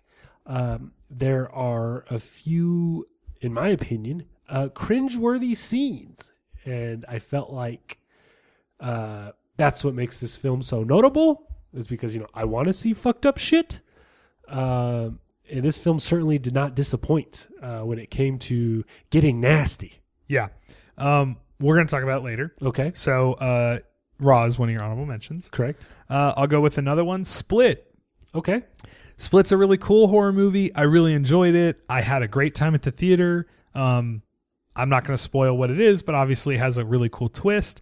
But the film itself is a lot of fun, and it's a well-made movie, and it's good. But I don't know. This is I guess we should address, these are our favorite films of the year. Correct. Right? So it's not what's good or what's best. It's really more so what we liked. Right, just our opinion. And I liked Split quite a bit, but I kind of forgot I even saw it this year. Right. It was so early in the year. Yeah, but another film was early in the year, and we're going to be talking about that for years to come. So, Split. I liked it. Good point. But ultimately didn't love it. I felt very similar to the way I felt about The Visit, which is not as good of a film as Split, but still a blast 2 years ago, but didn't make my list. So, Split. It's a cool movie, didn't make my list. What about you? This was one that I wanted on my list just for pretentious reasons. Here we go. But unfortunately, I enjoyed other films more. Soul Station. Oh, okay, cool. This is the animated prequel to last year's incredible Train to Busan. If you know, Train to Busan is a zombie film. What's interesting about Soul Station is the man who directed Train to Busan also directed Soul Station. Right. And Train to Busan was his first live action film. So he returned to the world of animation to tell another tale in this universe. It's about this young couple. They have this incredibly shitty life. Like they're having trouble making ends meet, and the boyfriend wants her to turn tricks. And you learn that she was once a prostitute, but she no longer wants to continue turning tricks. So her father sees that the boyfriend is basically like advertising her online, and he tries to get in contact with the boyfriend so he can talk to his daughter, and then the zombie apocalypse breaks out. Bub and the zombie apocalypse. Yes. I guess this was supposed to be like how it kind of started in like the Train to Busan universe, but there's really no explanation. It's just like all of a sudden a homeless man is sick. He has the zombie virus. Shit pops off. So anyways, the boyfriend, the shitty boyfriend, and the equally shitty father have to like team up to look for this girl while they're just zombies, terrorizing South Korea. And, I don't want to knock animation. I totally respect the genre. But it's definitely not something I'm into. Sure. I'm not, a new Pixar film comes out or something, and I'm probably not going to go see it. Speaking of which, Coco was great this year. Coco was excellent. Yeah, Coco's great. Which is funny that I'm kind of shitting on animation right now. So anyways, I'm watching this, and I'm like, yeah, this is cool, whatever. And then, for lack of a better term, the twist happens. Okay. And I was like, holy fuck, this is nuts. And all of a sudden, I cared about these characters so much more. And I think I may dig it more a second time because I know what their outcome is going to be and who they become. And are they the soccer hooligans? No, Okay. Baseball. Okay. Soul Station was great. If you like zombies, if you're into animation, I would strongly encourage you check it out because it's definitely a story that is awesome to discover. Okay, cool. Soul Station. Yep. So another honorable mention from me is, I think this came out this year, a film you probably forgot. And again, just an honorable mention, so don't Fuck freak you! out. Phoenix Forgotten. Oh yeah, I did forget about that I think movie. this came out this year. And this is I thought it was cool. Like, listen, I almost forgot it came out as well, so I'm not saying it's like one of the best ever, but this is honorable mentions, and I just wanted to say stuff that you should check out. And I thought it's a cool movie. I just want to stop you for 1 second. Don't forget, we're talking Phoenix Forgotten. We're currently recording in Keegan's apartment. That's true. And I just yelled, fuck you really loud. Can your neighbors probably hear me? Oh, I'm for sure they can hear us. Okay, great. Let's continue. That's something we should know. We're in a new locale recording. Yeah, usually we're at my house. And we're right next to your fridge making all kinds of noise. Correct. But today there was a bunch of fuck-ass kids running around just like crazy in the kitchen. There's a bunch of fuck-ass kids running up and down right outside my window with scooters and screaming. But luckily they stopped, or somebody stopped them. It is dark now. Thank God. So, yes. What the fuck was I saying? Oh, we're talking about Phoenix Forgotten. That's right, Phoenix Forgotten. It's a cool movie. It's in the vein of like a docu series on like Fox or something where they uncover UFO investigation. Blah blah blah blah blah. Girl loses her brother. Thinks that it has something to do with like Area 51 type stuff. Goes on a adventure to try to find her brother, and it's found footage, but kind of more docu. And I liked it. I thought it was cool. By the end of the film, I was like, wow, that was a lot of fun. Kind of almost forgot I saw it this year, so take that with a grain of salt. That is Phoenix Forgotten. Cool. Another one I got is Jackals. I want to see that. This is Scream Factory's, I believe, second original film. Yes. It is a home invasion film, but with a fun little twist. This kid has been brainwashed by a cult. Yeah. And the family, wants him back. So they basically have to kidnap him from the cult. And the cult shows up at their cabin wanting the kid back. There's this really neat part. Steven Dorff, he plays a cult deprogrammer. and it almost plays out like an exorcism, where he's trying to get him to come back. So, anyways, there's some type of crazy ass cult outside trying to get in, kill the family. Do they wear masks? They do. They wear. I feel like it wanted to be You're next. Yeah. You're next. Yeah. It's cool. I say check it out. Sure. If you have a chance. I do want to see it. Sorry for our banging on the table. If we touch my table at all, it makes all kinds of noise. It tips over and shit. The mics tips fall over, on the ground. Now we're on the floor recording. All right, so another honorable mention from me. This is where they get to. Actually, no, I've got one more that's not so much a banger. Life. Life was cool. Yeah, it's not really a horror movie, but it kind of is. In the same way, Alien. It's a fun monster film. Yeah, monster film. And that's all I want. Life is a lot of fun. It's that film with Ryan Reynolds, Jake Gyllenhaal, Rebecca Ferguson, and there's this alien in space, and they're trying to get away from it on a space station. Please go ahead. All E-Dog needs and wants in life: titties. I do this every episode. Titties. Gore. Titties. And monster films. Yes. That's it. So Life's a blast. Yeah, I liked it a lot. And I guess I won't say what happens, but I also love the ending. It's fucking awesome. And so Life is really cool. Life is cool. If there's like a film, if you're sitting at home on a Saturday and you're like, fuck, I can't find anything to watch, Life's a blast. So please watch Life. That's Life. The facts of life. Go ahead. I dug Life. This next one I thought for sure was going to be on my list. And it's such a cool idea. It stains the sand red. Have you heard of this? I've heard of it, but I don't know what it is. This movie is really fucking cool. It is about this woman who is stranded in the Arizona desert. And there is one single lone zombie chasing her. So throughout the film, there are points where she's so far from the zombie, she can rest. There's other points where the zombie is just like 5 feet behind her. Now, obviously, the zombie doesn't get tired, but she keeps having to succumb to the elements. It's just so hot. She's dehydrated. Her lips are just cracked. And she's having to walk over 30 miles while this zombie is just constantly pursuing her. That's pretty high concept. Why doesn't she just kill the zombie? So early in the film, she's with her boyfriend. Spoiler, the zombie kills the boyfriend. And she keeps having a flashback of that. Like there's a point where she decides, okay, this has got to stop. But then she thinks about her boyfriend dying. So she's afraid, traumatized. What I think is so cool about it is like, it's a new idea in the zombie world. And like, why didn't I think of that? Yeah.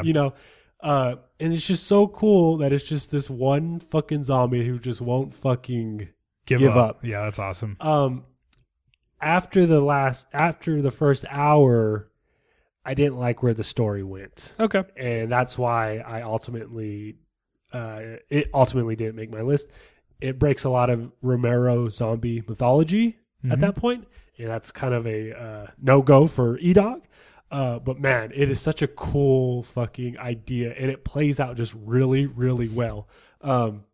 It sounds like a good idea of a zombie film, similar to another one that is like just a great idea and a cheap way to make a zombie movie. The Battery.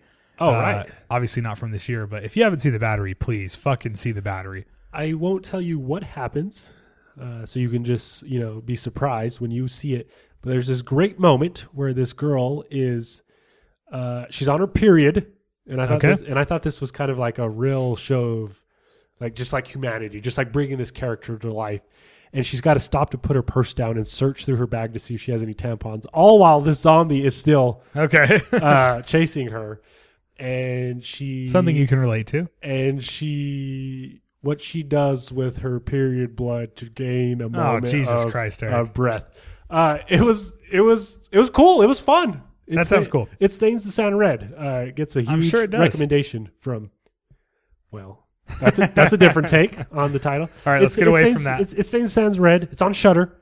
I strongly encourage you guys to check it out. That's awesome. Okay, another honorable mention from me is, these are kind of bangers from here. Mother. Ooh. So is Mother a horror movie? Mother is also an honorable mention for me. I don't feel it is a horror film, but I feel like it hits horrific beats. Me too. And that's why I wanted to include it on my list. And so it's really good. I was just going to say, I would even say I love Mother. Mother's I love this film. But ultimately because it's not really a horror movie, and honestly, it kind of rises to be something else. And I would say more of an art film in some ways. And I fucking love Mother. I really want to rewatch it, but I'm kind of giving it some time because it's so specific of a movie. But I'm definitely going to see it again. And I love Darren Aronofsky.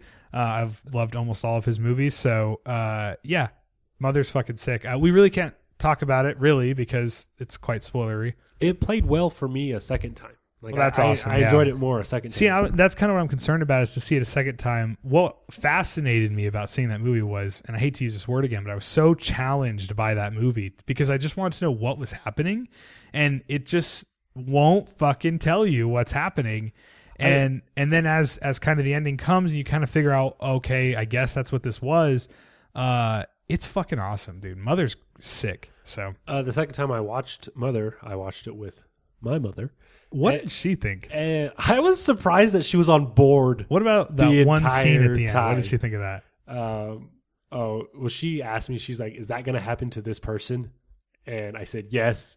And she closed her eyes. Oh, okay. That's awesome. Yeah. But it was like fun getting to like bounce ideas off of her. No, that's cool. And, neither of us came to a conclusion. No. But it was fun just being able to bounce ideas off each other about what we thought the fuck was going on in Mother. The film's quite ambiguous, but it also kind of tells you what it is for the most part, like allegorical wise. Sure. Yeah, Mother's fucking awesome. Honorable mention from me. I'll go for another one here. Okay. Better Watch Out.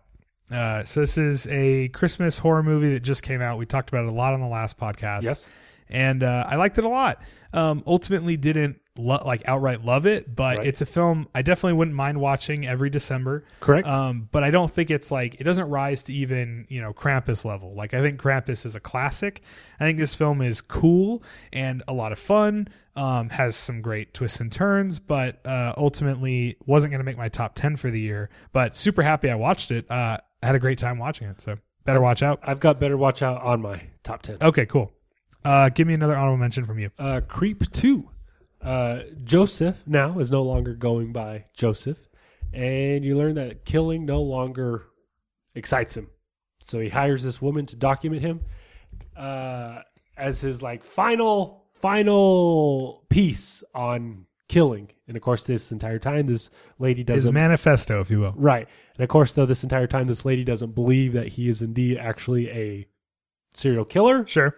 And that is how ideas are bounced off of each other throughout the film. I thought it was really cool for them to take the character in this direction. Yeah. Creep 2 was cool. I really want to see Creep 2.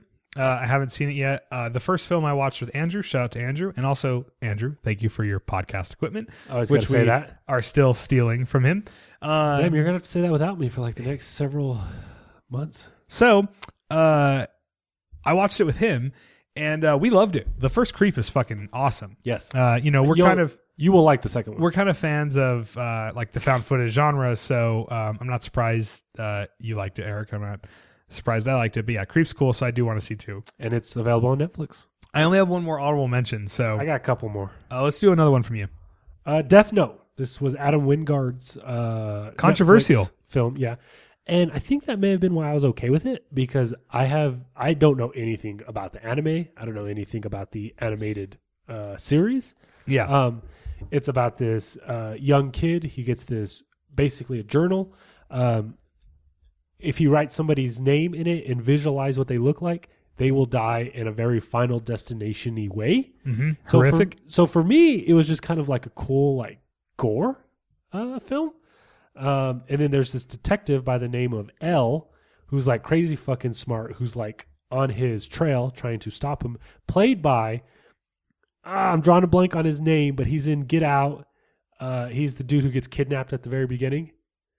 I can't remember his name. That dude is fucking awesome. And he plays the role really fucking cool of this like smart ass detective trying to capture this kid. Mm-hmm. Light is his name? Light is his name in Death Note. I would say check that fucking movie out. Like, if you don't know anything about the anime, yeah, or if you're okay with seeing a different interpretation of something that you like, yeah, or if you like Adam Wingard, watch Death Note. Yeah, so I haven't seen it yet, and it was weird because I remember getting so amped before Death Note was going to drop on Netflix, and then all the reviews hit, and then all this weird conversation about, just a lot of stuff that's not about the film, and I sympathize with some of that, so I'm not trying to dispute it, but it just got so complicated, the conversation around Death Note, I just fucking moved on, basically, and I never saw it. So it was tight. Like, one morning I didn't have to work. I laid in bed. I watched fucking Death Note. I do love Adam Wingard. Both Eric and I love Adam Wingard. So, and I can't believe he would make a bad movie like people are saying, because people are saying it sucks. And I don't think it's a bad movie. Last year I had Blair Witch on my list, and I fucking love the Blair Witch. Everybody hated the Blair Witch thing, and that was Adam Wingard, and everybody hated that, and I fucking love that movie. So, yeah. I guess I could do my final honorable mention, and then I got a few more. Rattle off yours. I'll do mine. So my last honorable mention that I have here is Happy Death Day. Nice. This is a film that didn't make my list, but just a fucking awesome time at the theater when I saw it. As it started, it's sort of it's not just like the formula that it was going for. I was kind of worried. I'm like, oh, okay, this is for teens or whatever. And then it's fucking awesome. It's on my list. This is a PG-13 film. And the only reason it didn't make my list was it didn't ultimately rise to something for like a favorite for me, but I have no like issues with Happy Death Day. Like, right. I thought it was awesome. I remember when we reviewed it on the podcast, we were both like, dude, this is fucking awesome. Yeah. Absolutely. So I totally have, I'm not saying, just like I said with Mother, right? Like, I love Mother, and I pretty much love Happy Death Day, just didn't make my favorite. So Happy Death Day. Give me another one from you. A Martin for Our Times, The Transfiguration. Yes. Oh, not on mine, but yes, that's an awesome movie. You made me watch it. Yes, and I'm glad you liked it. This next film I like a lot. I like it a lot. But I don't think it's strictly horror. Okay. Super Dark Times. Mm-hmm. The next one I just had a fucking blast with because of how silly and gory it is. So you know, we will talk Super Dark Times, but please proceed. Okay. The Babysitter. Yes.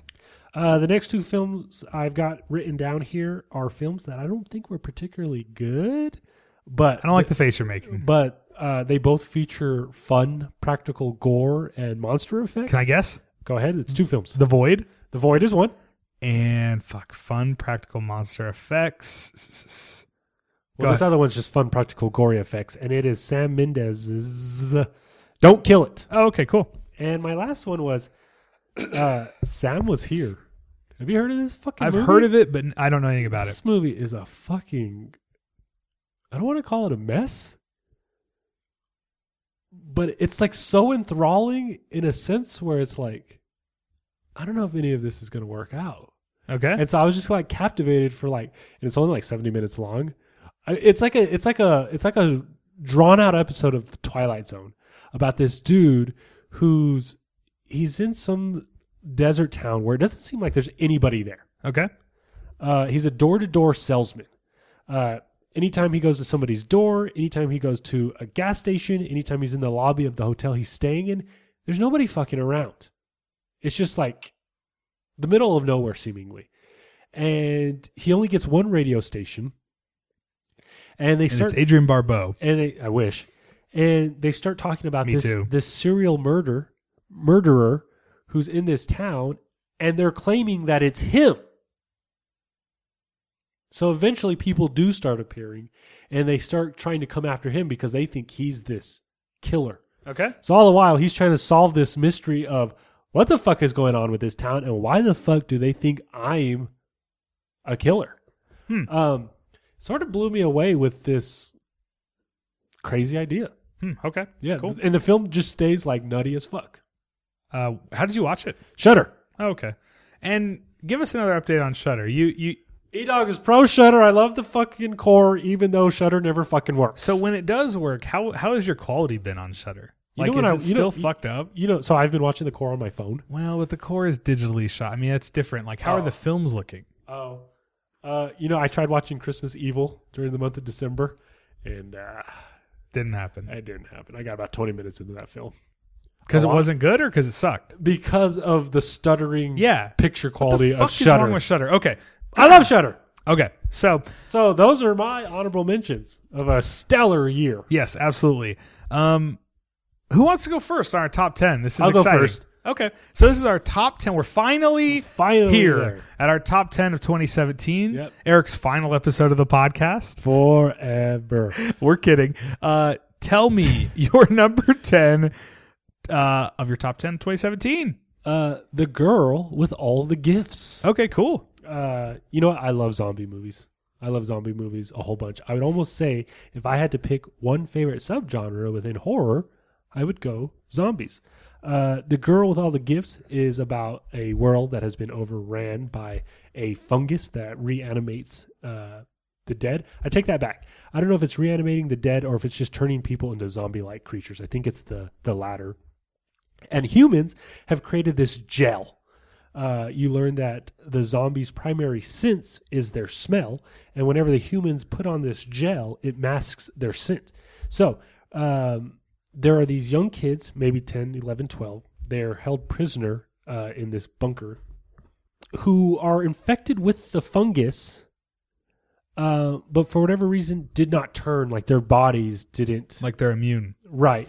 But they still have the zombie traits. Like you learn if they're around a human without the gel, they're going to try to attack. Okay.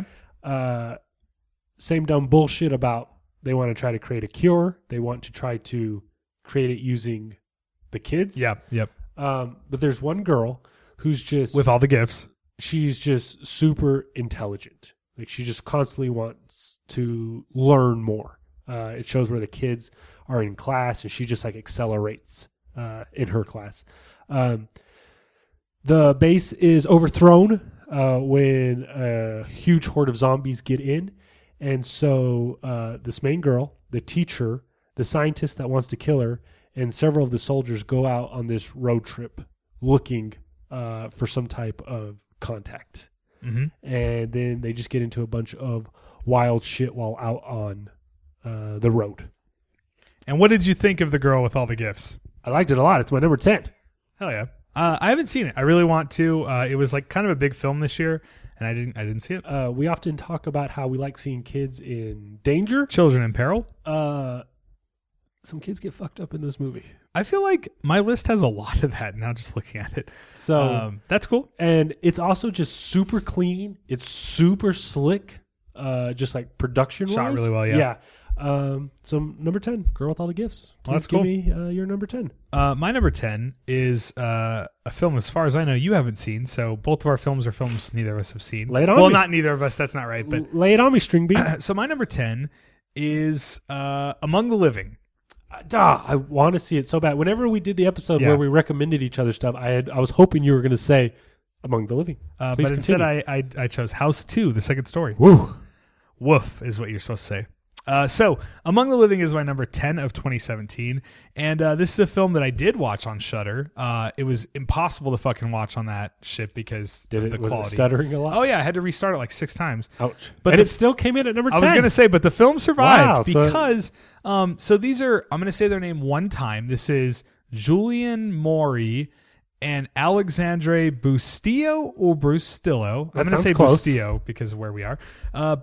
So that's the one time I'm going to say their name. From now on, I'm going to call them the Inside Guys.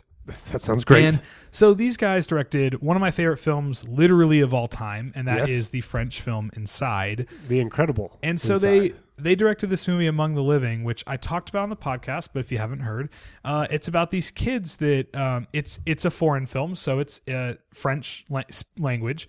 And it's about these kids that get kicked out of school one day, and I think they're suspended for something. Or no, it's the last day of school. Regardless, they leave school. They go off into the wilderness, and it has sort of a Stand By Me vibe, which is very in right now. And these kids, they go out on a boat on this pond. They cut down trees. They get into hijinks. They're breaking windows at abandoned houses, stuff like that. And at some point, they come across this town, which is actually an old movie studio lot that's defunct, basically. And they get there, and they're like, "Oh, this is so cool! Like they make movies here." And they see something they're not supposed to see. They see a person pulling a woman screaming out of the back of a car and throwing her into a hole in the ground. And so it has a similar, kind of similar to Jeepers Creepers opening. And so the kids are like, well, what the fuck? What do we do? And, of course, one of the kids, let's leave. Let's get the fuck out of here. And the other kid's like, no, we have to see what's going on. So they are thrust into a situation that they shouldn't be in. And these kids basically uncover, like, I'll just say serial killer stuff, bad things, grotesque things, fucked up things.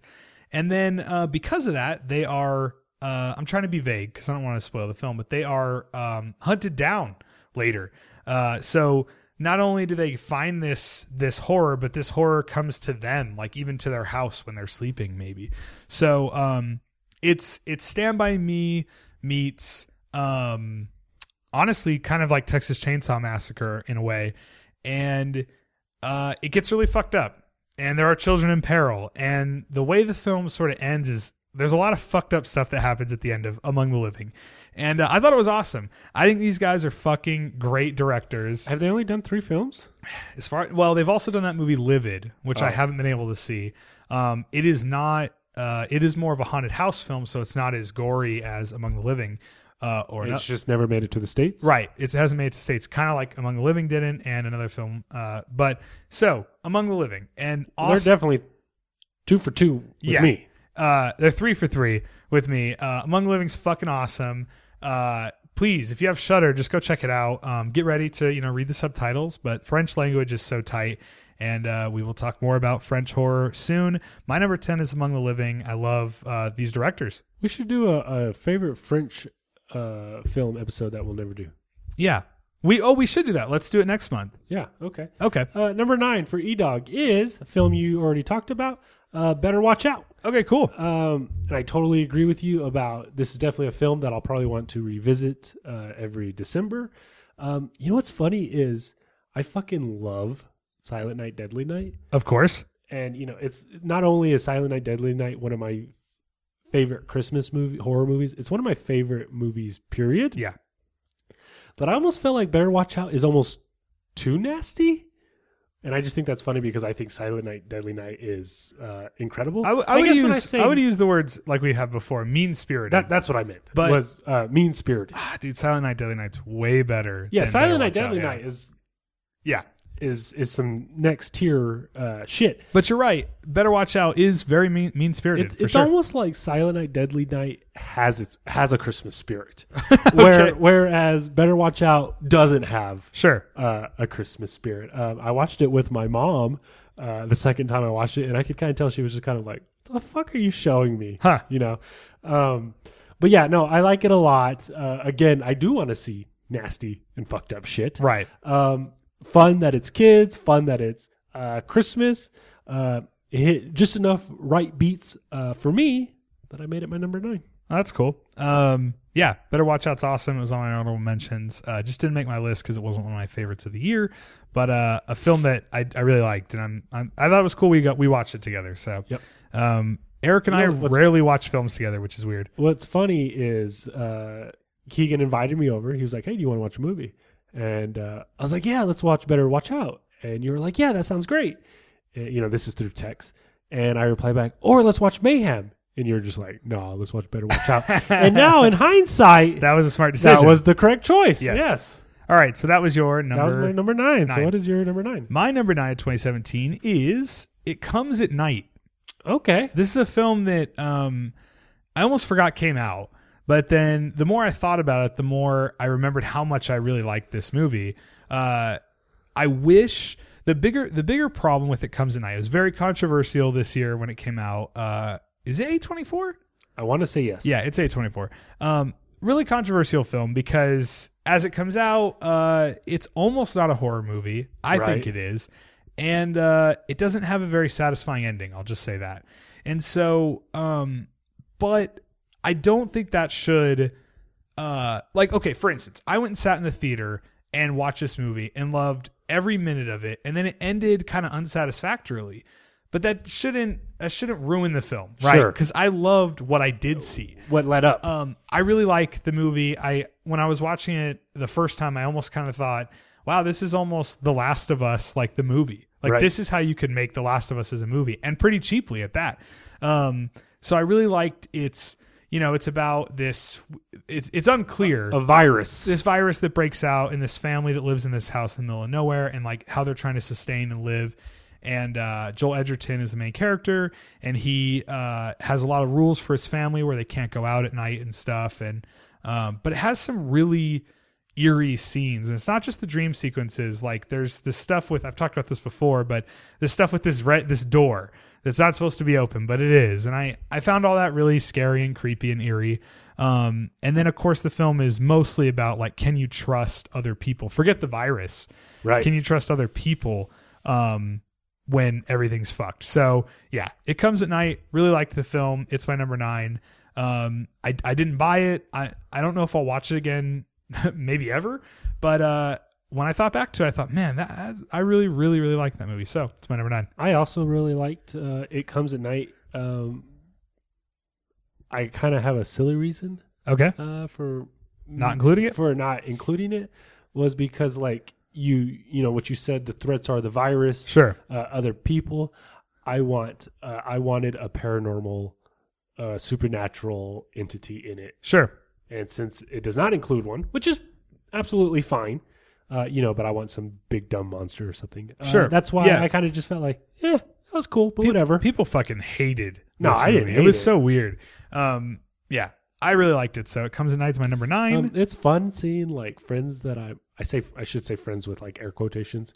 But acquaintances. Like, that like on Facebook like complain about horror films, like especially like this, because it's just like it's so fun to see like an outsider's perspective. Yeah, and it's just like, come on, guys, it wasn't the worst film you've seen or some bullshit like that. On that topic, I'll make this story extremely quick. I went and saw Insidious: The Last Key with that packed crowd, and it was so full I had to sit next to somebody, and the whole crowd was literally screaming and awing at a lot of the horror and stuff, and like so it played the crowd like a fiddle.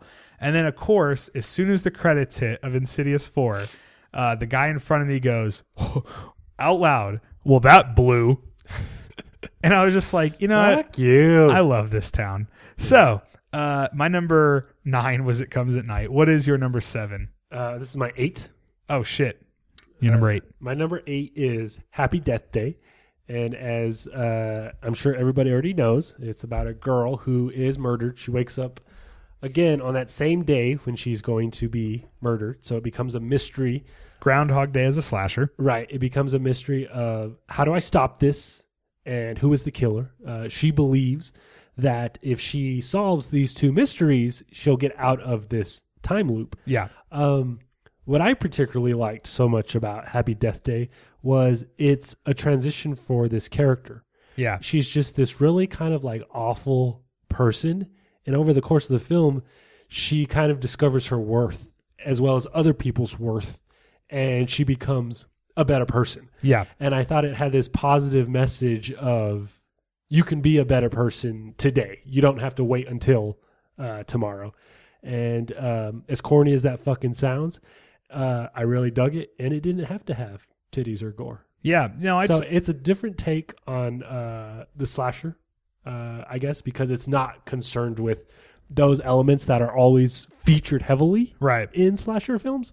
I feel like Happy Death Day and The Final Girls are just 2 great examples of slashers doing something different and really pull it off. Yeah, the best thing about Happy Death Day is a slasher making a bunch of money at the box office. Like, that's so exciting to me.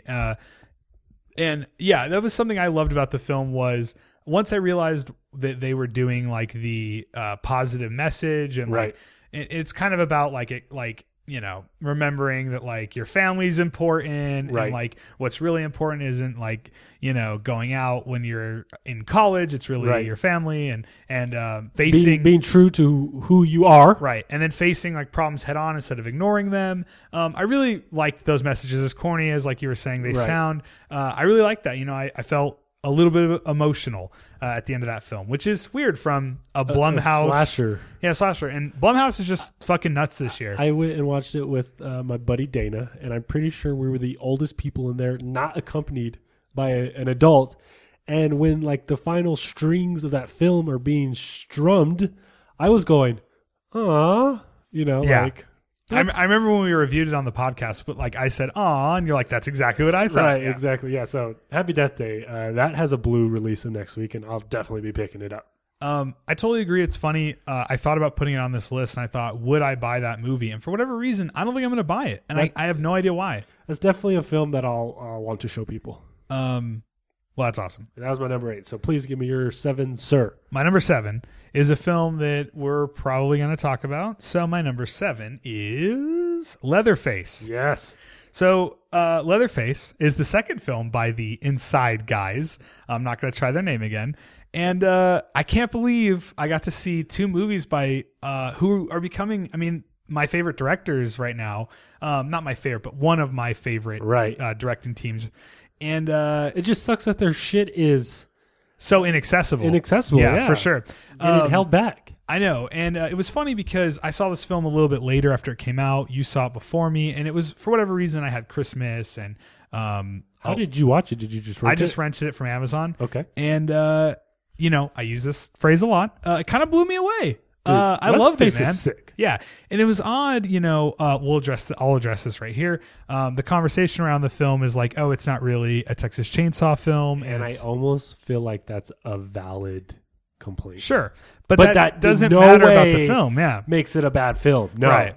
And I love how mean-spirited. I love how fucked up this movie is. It's nasty. There's this part where somebody points a shotgun directly in a victim's face and pulls the trigger. Right. And all this blood just flies everywhere. Right. And I literally thought in that moment, they're not going to actually pull it. Boom! And I was like, oh! And that was how I felt. I was like, okay, boys. Right. You guys are still really fucked up. So I'd like to see a picture of them just so I can have a visual representation of them in my mind. So I should say, though, that when things are fucked up, it doesn't it's not just the fucked up aspects that make the film good. So I don't want to imply like, oh, if I saw like Guinea Pigs or August Underground, like I would like those films because they're fucked up. Right. No, there's a story there. No, yeah. And I really dug the story of Leatherface. And it's mostly about this girl that gets abducted, and I thought the girl was great. And they go on this it's almost like a road trip movie, but they're being held hostage by these crazy people from an insane asylum. Right. They're young kids. Exactly. And I just thought it was a fucking blast. I loved the characters in it. I actually wanted them to survive. I won't tell you if they do. And I didn't. And 2 of them are particularly nasty. Yes. And I love where this film goes. I love how fucked up it gets. And, it's awesome, dude. And yeah, I just really enjoyed. I enjoyed the end that it becomes like the Leatherface prequel. That it becomes a prequel to Texas Chainsaw. What's fucking wild now is like, according to those people, the Texas Chainsaw Massacre timeline now goes Leatherface, the original, then Texas Chainsaw 3D. Yeah. Like those 3 movies may have been have been made on 3 different fucking planets. Yeah, for sure. I like all 3 of those movies. I do too. But it's funny because I think Leatherface, this film, is much, much better than Texas Chainsaw 3D. Yeah. And Texas Chainsaw 3D is just goofy. It has pretty ass Alexander Daddario. I was going to say, if it didn't have Daddario, we might not like it as much. But so Leatherface, I love these guys. I had to tweet about it as soon as I saw it. I was like, you know what? I remember you texted me. You're like, I finally saw Leatherface. I loved it. Yeah. So, I'm not surprised these guys' films are hard to get and they're not getting big releases because they're kind of making super non-mainstream shit, but I think they're really good at it. Right. And so I love them. So I love Leatherface. I can't wait to see what film they do next. I got to get a hold of Livid. Their other film I haven't seen. So I love Leatherface. That was my number fucking 7. Yep. I was so excited that I liked it that much. Like, that's why I texted you. I'm glad you did it. Like it. You know what? It's like when it was coming out, I just heard so much negativity. Yeah, me too. And then I watched it. Then like people that we talked to on social media watched it. Yep. And all of them are like, no, this is cool. Yeah. So I'm glad that there are people who are digging it as well. Yeah, this film and another film I'm going to talk about in a minute, I watched back to back. They're both really fucked up. And they got me, I know people say this a lot, but it doesn't happen often for me where I don't feel energized on the genre. And I wouldn't say I wasn't energized, but I saw these two, Leatherface and this other movie I'll talk about in a minute, and I got super energized. I'm like, what else? Like, give me something else. Like, give me another one. I want to watch something else right now. So it got me energized on like the genre. So I liked Leatherface that much. What is Eric Hoff's number 6? This is my 7. I feel like we're I know I'm fucking up, flipping our roles here. I have no idea what's going on. What's funny is, like, for this episode, I was the one telling Keegan, hey, when are we going to record? My number 7 is what I'm going to call the second scariest movie of the year, and I am talking about Annabelle Creation. Okay. This is the prequel to Annabelle, and this is kind of the film that lets us all know that The Conjuring has a universe. Yes. I'm going to let you talk it because I will talk about it later. Okay. So it's about this orphanage that has to move into a home owned by a older couple who have lost their child over a decade ago, and that the ghost of the child may or may not be haunting the house. Shit pops off. I recently shit sure does pop off. I recently revisited this, and the scares in this film are just great. And like they're boo jump scares. Yeah, there's huge buildup to these scares. There's great payoff to these scares. I fucking turned it off. Yeah. I had to finish it the following day because I was like, "Fuck, man, this is creeping me out." Well, I don't want to sound like a bitch, but I've been dying to rewatch the film, but I don't want to say I'm afraid to rewatch it. But I know that it's going to scare me, right? So I haven't rewatched it. Yeah, and then what's cool is, like, not only is it scary, it's really good. Yeah, like it's like a good, legit, scary film. Yes. Yeah.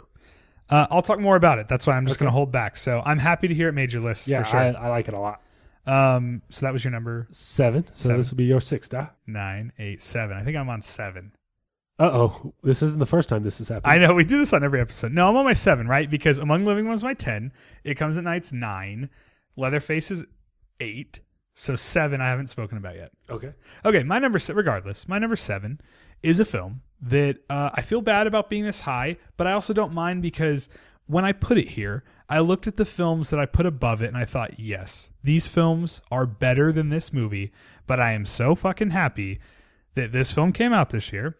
And so my number 7 is Victor Crowley. Yes. So very happy that this came out. You know, we spoke a lot about it on the podcast. And if you know Eric and I, we're huge Adam Green fans. We're very big Hatchet fans. I would even say, I mean, we knew each other long before the first Hatchet came out. I would almost say that, like, something that bonded us together is probably our love of Hatchet back then. Because when it came out, you know, we were obviously already friends, but I love throwing that term around pretty loosely, aren't you? Which part? Friend? I'm not sure we're friends now. We were then, but we're certainly not anymore.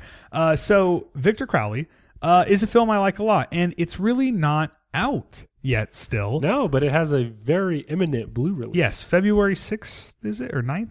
Something like that. It's soon. So I don't want to spoil the film still. Adam asked everybody that saw it not to spoil it until it comes out. It's still not officially out. So I'm not going to really, I've talked a lot about it on the podcast. We did a whole kind of section on one of our past episodes. Victor Crowley, an awesome film. Go buy it. Go support indie horror. Go support Adam Green. So happy that he made such an interesting sequel to his films. His first 3 Hatchet films, which I know he didn't direct the third one, but they're all kind of formulaic, and I felt like this one broke the mold and was kind of something different. Right. It's kind of like, you know, Strangers. I don't want to spoil it. So Victor Crowley. I was happy to see that he did something different, and it was awesome. And he's already stated that the version that's going to be on Netflix is going to be cut. Yeah. So make sure you buy the blue because you don't want to miss. For sure. He's already said, like, what's been cut. And it's one of our favorite scenes. Yeah, in the movie. And it's so goddamn ridiculous. So make sure you watch that movie in its entirety. In its entire form. Yes. So Victor Crowley is my number. I can't count, dude. It's my... Keegan's on drugs. I'm all fucked up. He's all fucked up. Mm-hmm. It's my number 7. So Victor Crowley's my number 7. Yeah. What's your next one, Dad? I don't even know where we're at. My number 6 is a film that we just spoke about at length, and it is Leatherface. Yes. I loved Leatherface so much. I guess I will say that I am a sucker, and that I completely You definitely are a fucking sucker, but go ahead. I completely fell for where the film went. You know, so these kids break out of this mental institution, and they don't let us know which one is going to eventually be Leatherface. But there's an assumption. Obviously, that's why we're watching this fucking movie. Sure. We know one of them is going to be Leatherface. And this entire 70 minutes or so that we're watching this film, I'm like, okay, this kid is Leatherface.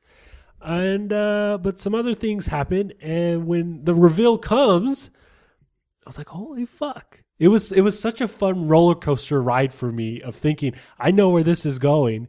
And then the film was like, no, you don't, because you're a dumb idiot. And this is actually what's happening. Yes. When it finally gets to the Texas Chainsaw Massacre stuff, like when he's finally wielding a chainsaw, it does feel kind of different. Sure. Like the whole It almost feels like a different film at that point. The whole road trip stuff is superior. Yeah, I agree.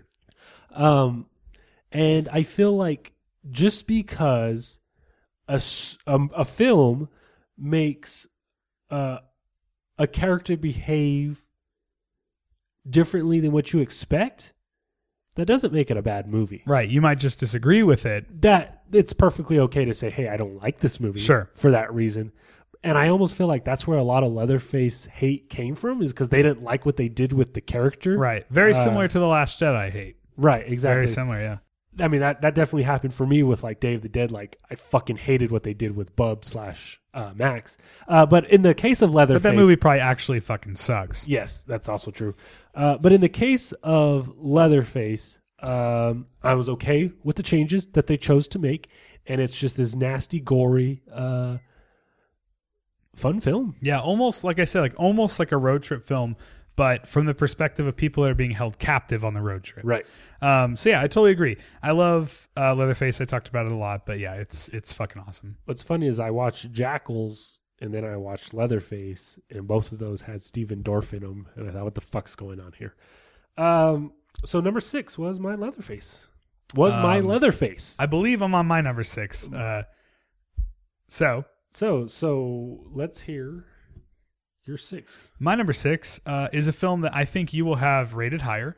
And again, this is another moment where I go, ooh, is it really this low? And I looked at the names above it and thought, yes, this is where it goes. My number 6 is Gerald's Game. Nice.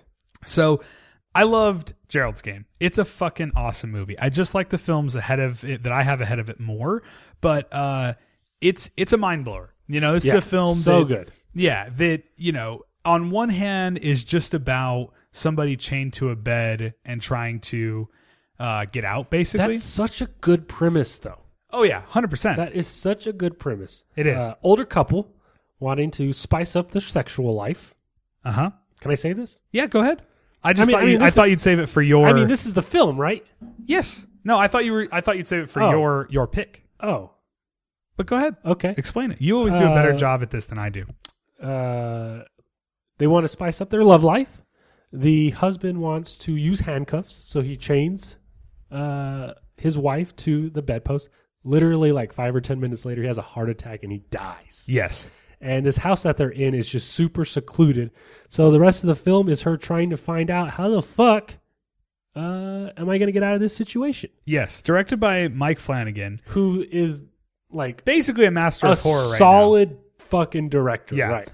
And I'm not sure if this is, regardless if it's the book or not, the way he shoots this and the way he sort of strings the film into a film, because you could say, oh, well, she's chained to the bed for 90 minutes. What do you do in that time? And it's baffling. It's a baffling film filled with a lot of commentary and a lot of childhood trauma and just inner demons and stuff. And the way he basically has the main character talk to herself, but through visions, right? Of sorts. There's she actually sees herself unchained, right? And so walking around the bedroom, as well as the husband back to life. But really, it's just her imagining this. Right. And one of the things I liked the most was her talking to herself when she's like, all right, this is what you need to do. Right. How to get out of this. And I thought it was super cool because it almost felt like, that's what your inner monologue would actually be. But what I love about film is he was visualizing that inner monologue, and I bought it. Like, oh yeah, you'd be like, all right, I'm fucked, but what can I do? And so I really like unfucked. Exactly. I really like those aspects. And then as it goes, gets progressively more fucking insane. It does. And I would say the final like 10 minutes are kind of, I feel like the film, at least, I'm not talking about the story, the film, it feels a little tacked on, like for it to sort of go that way. I got to disagree with you, sir. But I'm not saying I didn't like that. I'm saying it feels a little tacked on, but I really, really, really liked the ride. And I love where the film goes. And I especially love the her childhood trauma that is just, it's almost scarier than stuff that's happening in the film. Right. So I would say it is scarier than stuff that happens in the film. So I really liked the exploration of those things. So, it's all equally fucked up. Yes, it is. So Gerald's Game. That was my number 6. So my number 5 is Gerald's Game. There it is. That's higher than I thought you'd have it. Dude, this movie fucking terrified me. I'm calling this the scariest film of 2017, and I'm not going to say why. Okay. I just want people to, discover the film for themselves. Obviously, different people find different things scary. I live at home alone, and I'm not. Yes. I don't live with anybody. I don't have a roommate. And I'm not chained to the fucking bedpost every night. I wish you were, though. But this situation and shit that happens in her situation, it gave me fucking nightmares. Like, it legit woke me up. Like, fuck. And kind of exactly what you said about Annabelle. Like, I want to revisit it, but is it going to creep me out? And what you're saying about how you didn't like that final reveal of the film, I thought was fucking awesome. Well, it almost amplified the scariness to me. I want to be clear. I think you know what I meant. It's not that I didn't like it. I felt like they could have honestly made the film a little bit longer, and it felt like a montage, right? So we spend all this time with all this great development, and then we montage the last 5 minutes and the movie's over. I would have preferred it to be more developed, but I liked it. Okay, so in The Conjuring, we've got the Annabelle doll. We've got the nun. We've got the fucking crooked man.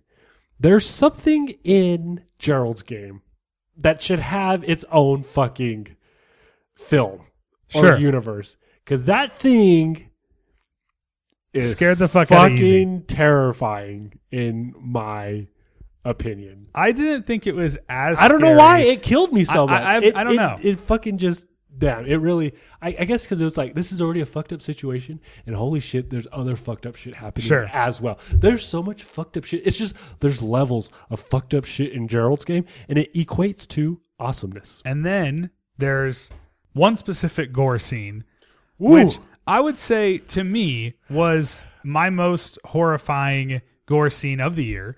I saw, films like Leatherface or Among the Living, or a film I'm going to talk about in a minute, and they had gross things in them. But I have never, my body part that this happened to had never hurt. Every time I think about this scene from the film, that body part of mine, which sounds ridiculous, but it hurts because it is the most grotesque depiction of sort of gore in that department that I've seen probably ever. And it looks really well. Oh, it looks so good that it makes my spine tingle thinking about that. So not only does it have this scary sort of other element, but it also is a horrifying situation, and then has an expertly crafted, disgusting fucking gore scene. So I agree, man. Gerald's Game's fucking great. Gerald's Game is excellent. And it's also exciting that Mike Flanagan, he has a new film as of right now on Netflix. It's new to us. Which he made years ago. It's a film he made years ago, and for whatever reason never saw distribution. And now it's funny. I almost bought the Canadian Blue of it before I wake. Oh, right. Apparently it had a Canadian Blu-ray a year ago. And it's a Region A Canadian Blu-ray. You just have to import it. And yeah, we finally got it. It's on Netflix. So it's so exciting that we have another film of his to look forward to. Yeah, Mike Flanagan is. I haven't seen Absentia. I haven't seen Absentia's great. Absentia. Oculus? I've seen Oculus. I've seen is good. Hush. Hush is great. Now Gerald's Game. There's another one I'm missing though. I've seen Ouija 2. Oh, Ouija 2 is fucking great. Mike Flanagan is just fucking sick, dude. Yeah, I agree. So that was your. That Gerald's Game was my 5. Okay, so my number 5 is the fucked up movie I've been talking about, and you already mentioned it. It is Raw.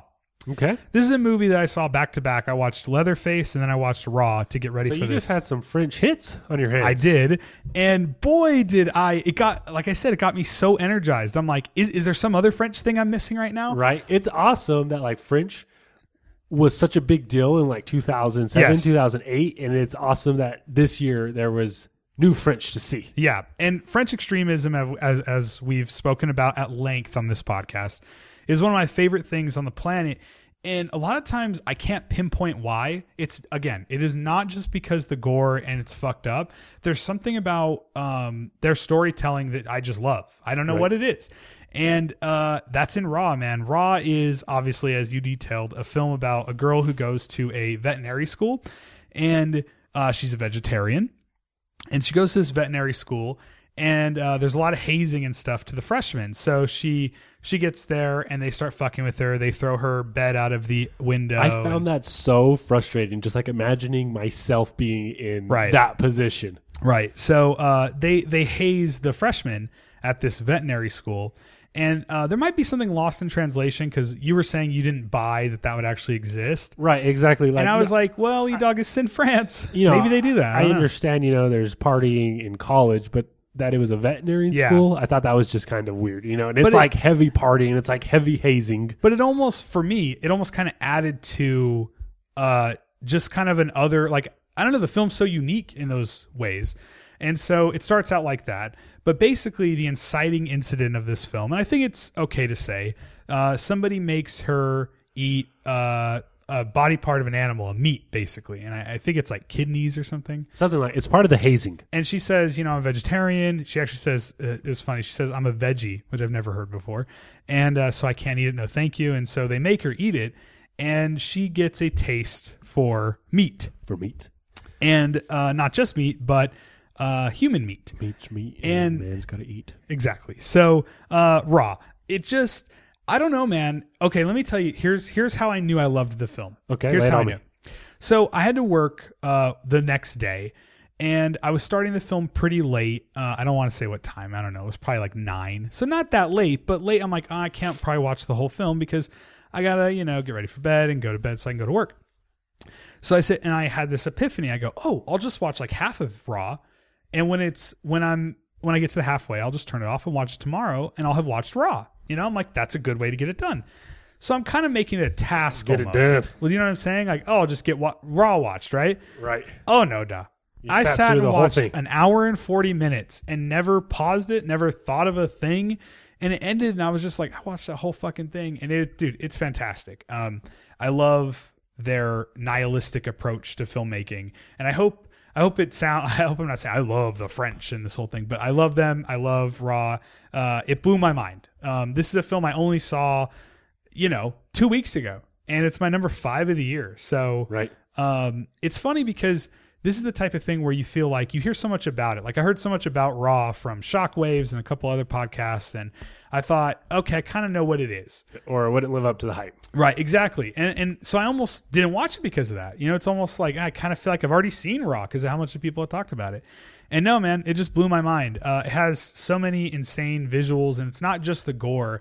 Like there's like these party scenes that I really liked. It's fucked up, but it's not just the gore that's fucked up. The way this first-time filmmaker, she's a first-time female director, shot this movie is it's awesome. It's so stylish and so I don't know, man, awesome. So I love Raw. So that's my number 5. I dug it as well. What is Eric Hoff's number 4? This is my number 4, and this is a film people fucking hated. Uh-oh, here we go. And it was basically, and I understand the hate. Okay. People, characters doing dumb things. but it's what E-Dog just wants in a film. E-Dog just wants gory monster films, and I'm talking about Alien Covenant. Oh, wow. Okay, cool. Is my number 4. Alien Covenant is a sequel to 2012's Prometheus, Yes. which excites me a lot. I really liked Prometheus, and so I was glad to see an extension of that film. But they definitely wanted it to be more alien than Prometheus. Yep. I just love Michael Fassbender Me too. so much. And what's awesome is not only do we get Michael Fassbender in this film, we get two Michael Fassbenders. Michael Yeah. Fassbenders, right? He plays 2 different androids in the film. I guess it follows your alien blueprint of, there's a distress call. Crew goes out to investigate, and they get infected with an alien life form, and then just gory funness ensues. Yeah. And then there's big action set pieces, some that involve the alien, some that do not involve the alien. I just thought it was fucking cool. Yeah. I just thought it was a fun ass film. I agree with you. I love Alien Covenant. I don't know why. I thought when I was making this list, Okay. I thought about it and I was like, do I include Alien? And I was like, you know what? When I think back to Alien Covenant, I think of a lot of the more Prometheus type stuff. Mm-hmm. Even though it does have this one section before they meet the second Michael Fassbender, that is one of the best horror scenes of the year. One of the best I've ever seen. Yeah, so there's this terrific moment in the film where they land on the planet. And that's fucking Ridley Scott, dude. That whole, when everything just blows the fuck up. Right. Figuratively. That's fucking Ridley Scott. They land on the planet that they're going to investigate. Several of the crew members become infected, and then bad shit just goes from 0 to 100. Yeah. It just accelerates, and it's just this tremendous moment of tense and goriness. The way the aliens now form out of humans. It's awesome. It's totally really agree. good. It's so good. And it's exactly what I want. It's a gory monster movie. The point I was just making was that I feel like that's the most horrific horror part of the movie. And from there, it just turns into more of action, almost action adventure, which I love. I love Alien Covenant. But I didn't include it on my horror stuff because even though we talked about it on the podcast like it was a horror movie, it probably could be a horror movie. I just didn't include it. But I also like it a lot. Yep.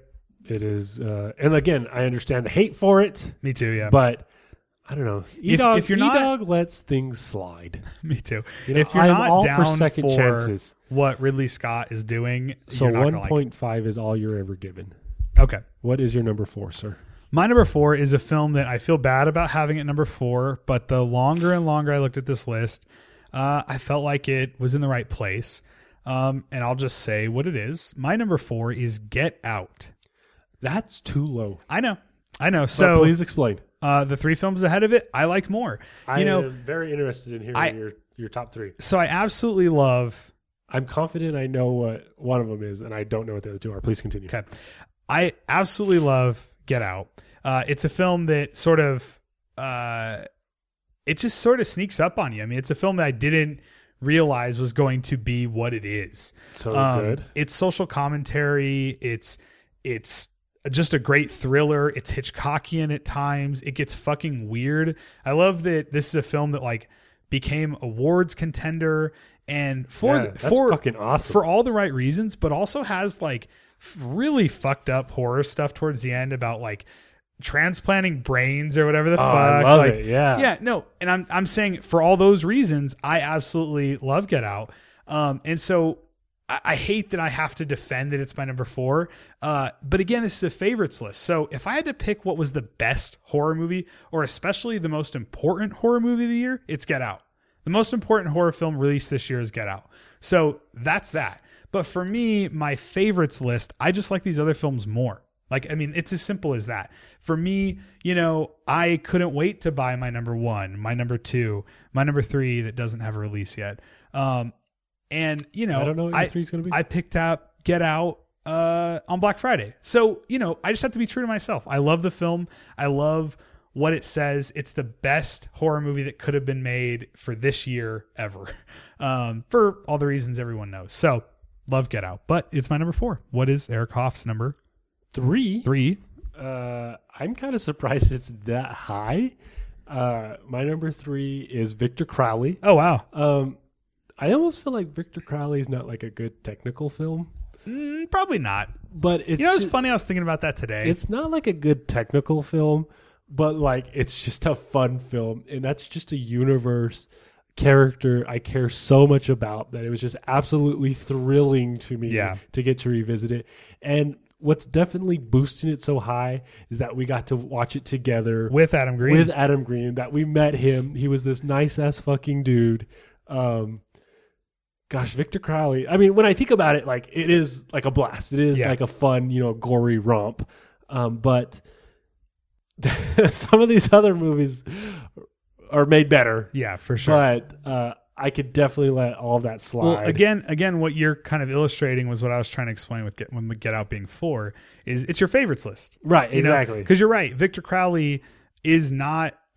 it's not as well made as something like Leatherface. Like, right. I honestly thought Leatherface but the other thing is Leatherface is probably a lot more expensive than Victor Crowley.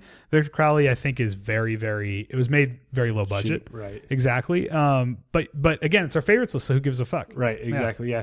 So, sure, I can see the seams in it, but that doesn't prevent me from just enjoying it so much, and I can't wait for everybody to discover it within the next month who didn't get to have the opportunity to watch it when he went on tour with it. Yeah, and that's being able to go to El Paso, the Alamo Drafthouse, and meet him and watch the movie and stuff. Like, that was just an experience I feel like we would never get unless we were accidentally out of town and that event was going on in like New York or something. Right. The fact that Eric and I in the middle of nowhere in New Mexico were able to do that. I mean, I know people out there listening, that might be something they always get the chance to do. Right. We don't. So it was more exciting than anything for us. So I am totally with you.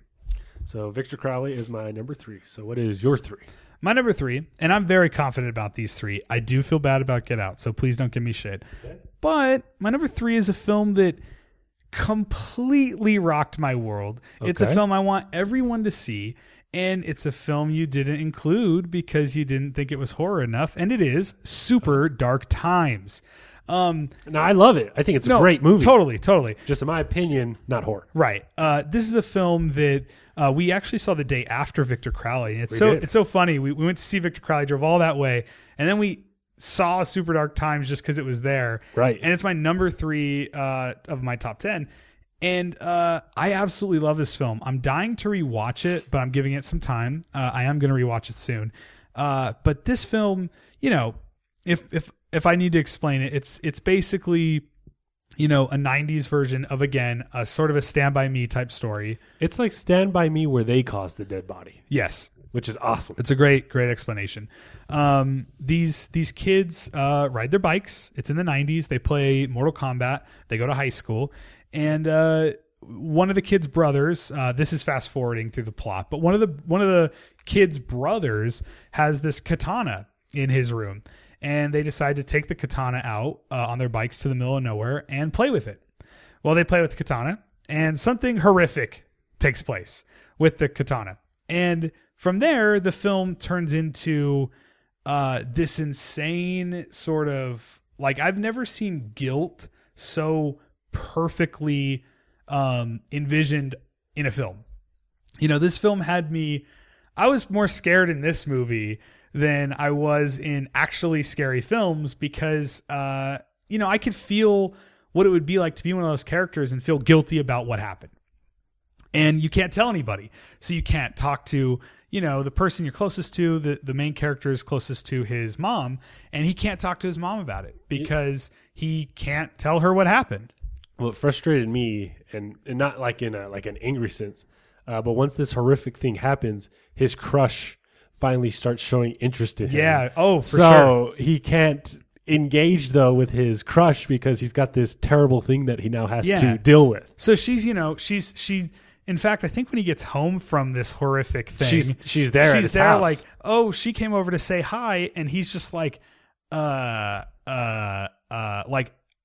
I don't even know what to say because I'm so fucked from this thing. And that's the other thing about the film is it's not just this horrific elements and stuff, but it also it's such a great coming of age story. And I don't say that lightly. You know, I felt like this film spoke to me more than most films do. Like, I felt like this film I felt like was made for me. And it's so weird because I had no idea. I had no idea we were going to see Super Dark Times. Like, it wasn't like I was anticipating this. But right. as the months have gone since I've seen it, I've thought about it more and more and more. This is a film I've thought, some of the most I've thought about film this year was Super Dark Times. So I absolutely love this movie. And guess what? It's available on Netflix right now for free. Please fucking go watch it. You might not like it as much as I did, but this film just spoke to me on all the right levels. It's a coming of age, Stand By Me type story. And the reason I included it, I'm not going to say. Never mind. The phrase I want to say, I think would spoil the film. So never mind. I think it's horror enough because of things that happen towards the end of the film.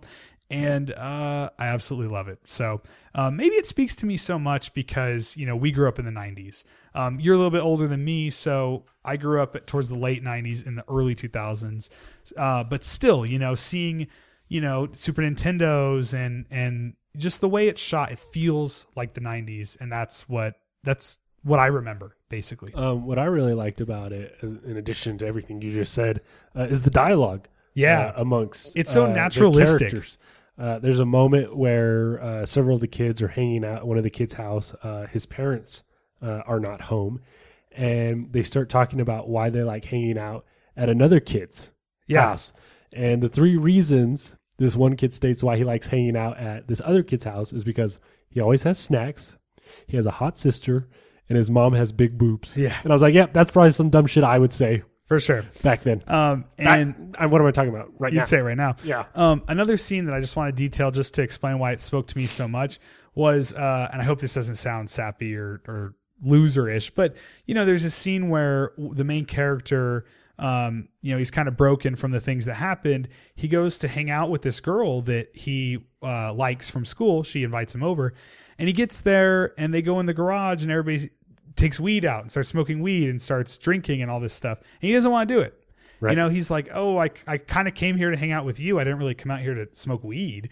And so he ends up... B-Dog's been in that situation in real life. Me too. And so he ends up just leaving because he doesn't know what else to do. And so for more than one reason, not just that scene, but the rest of it just spoke to me on a great level. So I absolutely love Super Dark Times. It's awesome. I love it. Yeah, it's going to make my top 10 of the year, not just horror. So love that film. Before we go on, yes, I was in the same situation where I went to El Paso to watch a movie, then just had some free time. So it's like, well, do we watch another film? First film that I watched was The Disaster Artist. Loved it. The second film we decided to watch was My Friend Dahmer. And that was just some boring ass shit. Damn. Yep. I did want to see that. So my number 3 was Super Dark Times. And Eric, we're at your number 2? We're at my number 2. And we're at the heaviest of hitters. Okay, let's hit it. And it's a film you've already said. And it is Get Out. Yes. How come you don't have it higher, Dom? Because obviously one is... Yeah, go obvious. ahead. It's obvious what number 1 is. If you guys haven't guessed what number 1 is, then hit the call button and Keegan will go over there and hit you over the head with a hammer because you are... what a great fucking title for a horror film. Absolutely. Like, this film is so good. Like, even its title is fucking cool. It's a cool Twilight Zone-y premise. Yes. You know, African-American man is dating a white woman. He's going to go meet her family. They're way too friendly. And, of course, shit goes wrong. Something is amiss. Right, yeah, exactly. So it's this great commentary of racial issues currently in America that eventually kind of just devolves into like these horror sequences. Yeah, for sure. Yeah. It's just such a strong film in what it's saying and how it is a horror film as well. A baffling film from first-time director Jordan Peele. Right, exactly. Like it's baffling. This is his first movie. These characters are just super likable. There's one character who's basically like the help me out with the term I'm looking for. He's like the audience. He's like what the audience surrogate. Wants to say. It's right, audience exactly. surrogate. Yeah, right. And it's just fun tagging along with this character. It's fun getting to know, like, okay, what the fuck is going on? Do Yeah. these people have good intentions or not? It's just this fun, smart ride of a film. Definitely the smartest horror film of the year. Yeah. That is my number 2, sir. So we're at your number 2? 2. Okay. So my number 2 is a film. This is going to be anticlimactic because I feel like, this is a film that I heard them talk about on Shockwaves. Like, yeah, it was fun. Yeah, he did a good job. Blah, blah, blah, blah. And I'm like, my second favorite horror movie of the year. I'm eager to hear. Everybody, well, you're going to be disappointed. Everybody kind of talks about it like, oh, it's good, it's good, it's good. Dude, I fucking love Annabelle Creation. Wow. I fucking love this movie. It's my number 2.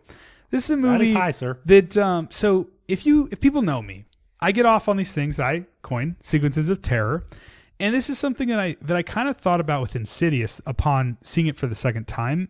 Insidious 4 is you were talking about how to Lee Winnell was talking about how to build a scare and how to have a scare happen unexpectedly, and I while I think that's cool, I also kind of disagree with it in some senses.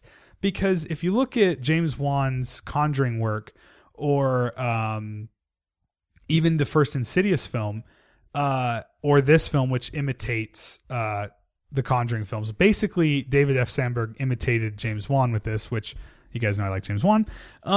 They kind of build towards scares that are coming, but they're so fucking good. And they're shot and directed and sequenced so perfectly that they're still scary. In fact, I would say they're scarier than just having a jump scare. Right. So a lot of tension building. Exactly. So the tension that builds in, there's this one scene in Annabelle Creation where this girl, it's the first big crazy scare, and it culminates with her using the stair climber thing that's a seat. Right. And it's a lift. Yeah. But just that whole sequence, I think you're right. Like for me, what I love about these films is the tension building where I feel like, some of the, like, in Insidious: The Last Key, there's this scene where Elise has to open all of these suitcases and we know a scare is coming. We just don't know when. And it's not tension building to me. It's just waiting for a scare. Right. And while I appreciate those moments as well, she's just opening the fucking suitcases, scare. And you don't know when it's coming. But I love the expertly crafted, basically just fucking with you for a full 10 minutes of tension. Right. So I love that about Annabelle Creation. That's my favorite parts of the film. But I also really liked the characters. I liked what they did, the disabled girl. I mean, I'm kind of just speaking in broad strokes now, but I love Annabelle Creation. What there's a lot of in Annabelle Creation, and it's effective, at least towards me, is we'll have our central character in the front of the frame. Yeah. And then some shit that's just about to pop off in the back of the frame, but also in focus. And it's like letting you know, like, motherfucker, be paying attention to this as well, because some shit is about to pop off. Yeah, and I can't remember if Joe Bishara did the score for Annabelle Creation, but the score is also so specifically tension building. Like, I don't know. I eat these goddamn things up, and I don't think I would like this film near as much if it was the goddamn haunted doll film that people think Annabelle is. And I love, with unabashed love, the goddamn demon in this film. Dude, he's scary. Dude, he is scary as fuck. And I remember seeing this for the first time, and I was fucking scared by this movie. And I love that demon, man. Scary. I love that demon. And it has just like, it's so playful in what they do, like you can tell they're having fun creating shit. Like, oh, it's the demon in the doll, but like he's going to possess a fucking scarecrow. Oh God, the scarecrow. Yes. And that's what I'm saying. Like, it's so inventive. So while this film doesn't say near as much politically as something like Get Out, and didn't. No, this is just like a fun, no, scary this is just film. a fucking blast. Yeah. And the thing that I always make sure to do is stay true to like what I really like. And while I do love artsy films like Super Dark Times, or political satire or political, conversations, I also love popcorn. I fucking love popcorn, and we'll talk about that with our number 1. So, I love this movie. It's a great popcorn scary movie. yeah, I thought about it. I'm like, wow, can Annabelle Creation really be my number 2? Like, is that possible? Yeah, dude, I fucking love that movie. I agree. It's excellent. I love being scared, and it scared me way more than, you said Gerald's Game scared you. And I thought it was scary, but this movie scared me way more than Gerald's Game. I already said this, but I had to turn it off. Yeah. And finish it the next day. And it's like one of those films where before I made the decision to turn it off, I was like looking over my shoulder like, I know nothing's there, but I'm just going to make sure of that. And David F. Sandberg is fucking sick, dude. Like, last year I put Lights Out high on my list. I love Lights Out. I think Lights Out is And now he's going to make some boring-ass DC film. Oh, Jesus. That's cool for him, Sure. But I love these expertly crafted sequences of terror. And, he's basically doing Imitation Juan, but hey, Imitation Juan is still good shit. So my number 2 was Annabelle Creation. Okay, on the count of 3, let's both say what our number 1 is. Are we going to make a joke or are we actually going to say it? 1, 2, 3. Cure for Yeah. Wellness. Yes, I wanted to make a fucking joke. No, mine was a joke too. My number 1's Cure for Wellness. Oh, fuck you. I'm kidding, Dom. Obviously, our number 1 is it. Yes. You go first, duh. Don't make me do that. I don't know what to say. I mean, everybody's seen this movie. Yeah, for sure. Everybody loves this movie, and rightfully so. Yeah, it's just a cool ass. It's what we love about Super Dark Times. It's what you loved about Among the Living. For sure, yeah. It's young kids being put in this crazy ass situation, but before that, we get to see these kids being kids. Yeah, and I think we all want that. Like, even right now, I wish that you and I both had a bike. Yeah. That we could just go fuck around on, and who knows where we'd end up in small ass Carlsbad. And then see some shit we're not supposed to. And then, while that's awesome, it's cool that then it turns into the paranormal. Then it turns into something creepy. It turns into the strange. And it encapsulates everything that I love, being childish and weird, scary stuff. Yeah. My favorite thing that I get so excited when I realize a film and a filmmaker, a director has confidence. So when the film says, look, I don't give a shit, this is a big Hollywood movie. I don't give a shit that a lot of people are going to see this. This is the goddamn movie, and this is how I'm going to make it. Like, I know it's kind of hard to explain, but like when a film has balls to just be the film and not worry about like, are people going to be okay with children in peril, for instance, or are people going to be okay with disgusting parent subplots? This is just the goddamn movie, and here it is. I love when you can feel a director's confidence, and I feel like Andy Muschietti just knocked it out of the park. Like, he's just fucking did a great job with this film, and not giving a shit about like social norms.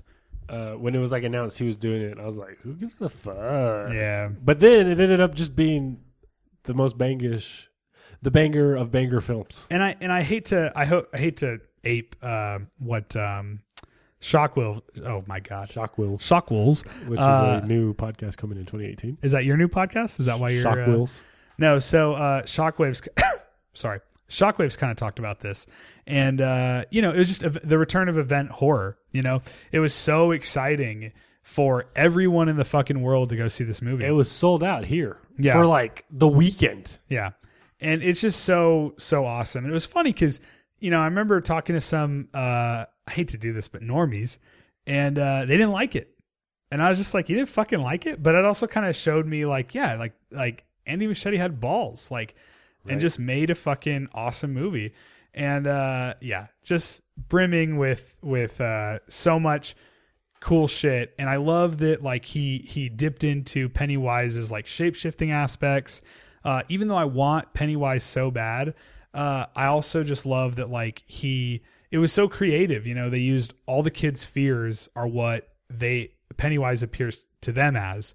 And it's just so goddamn good. Oh, and the beginning of the film, the opening of the film, which I think we can talk about now, is Georgie, as we know from the original TV mini-series and the book, gets captured by Pennywise, killed. But in this film, Andy Muschietti, and this is what I'm talking about confidence, boys, Andy Muschietti decides to have Pennywise bite off his fucking arm. Like, how old is Georgie? 5, 6? Right. And the beginning of the goddamn film is a 6-year-old with getting his arm bitten off and dragged into a sewer. Like, I'm so happy that it was made in this way. And, you know, of course, I'm not saying like those things are, you know, that's all I went for. It's just confidence. Like, this is the fucking movie. And this is the story we're telling.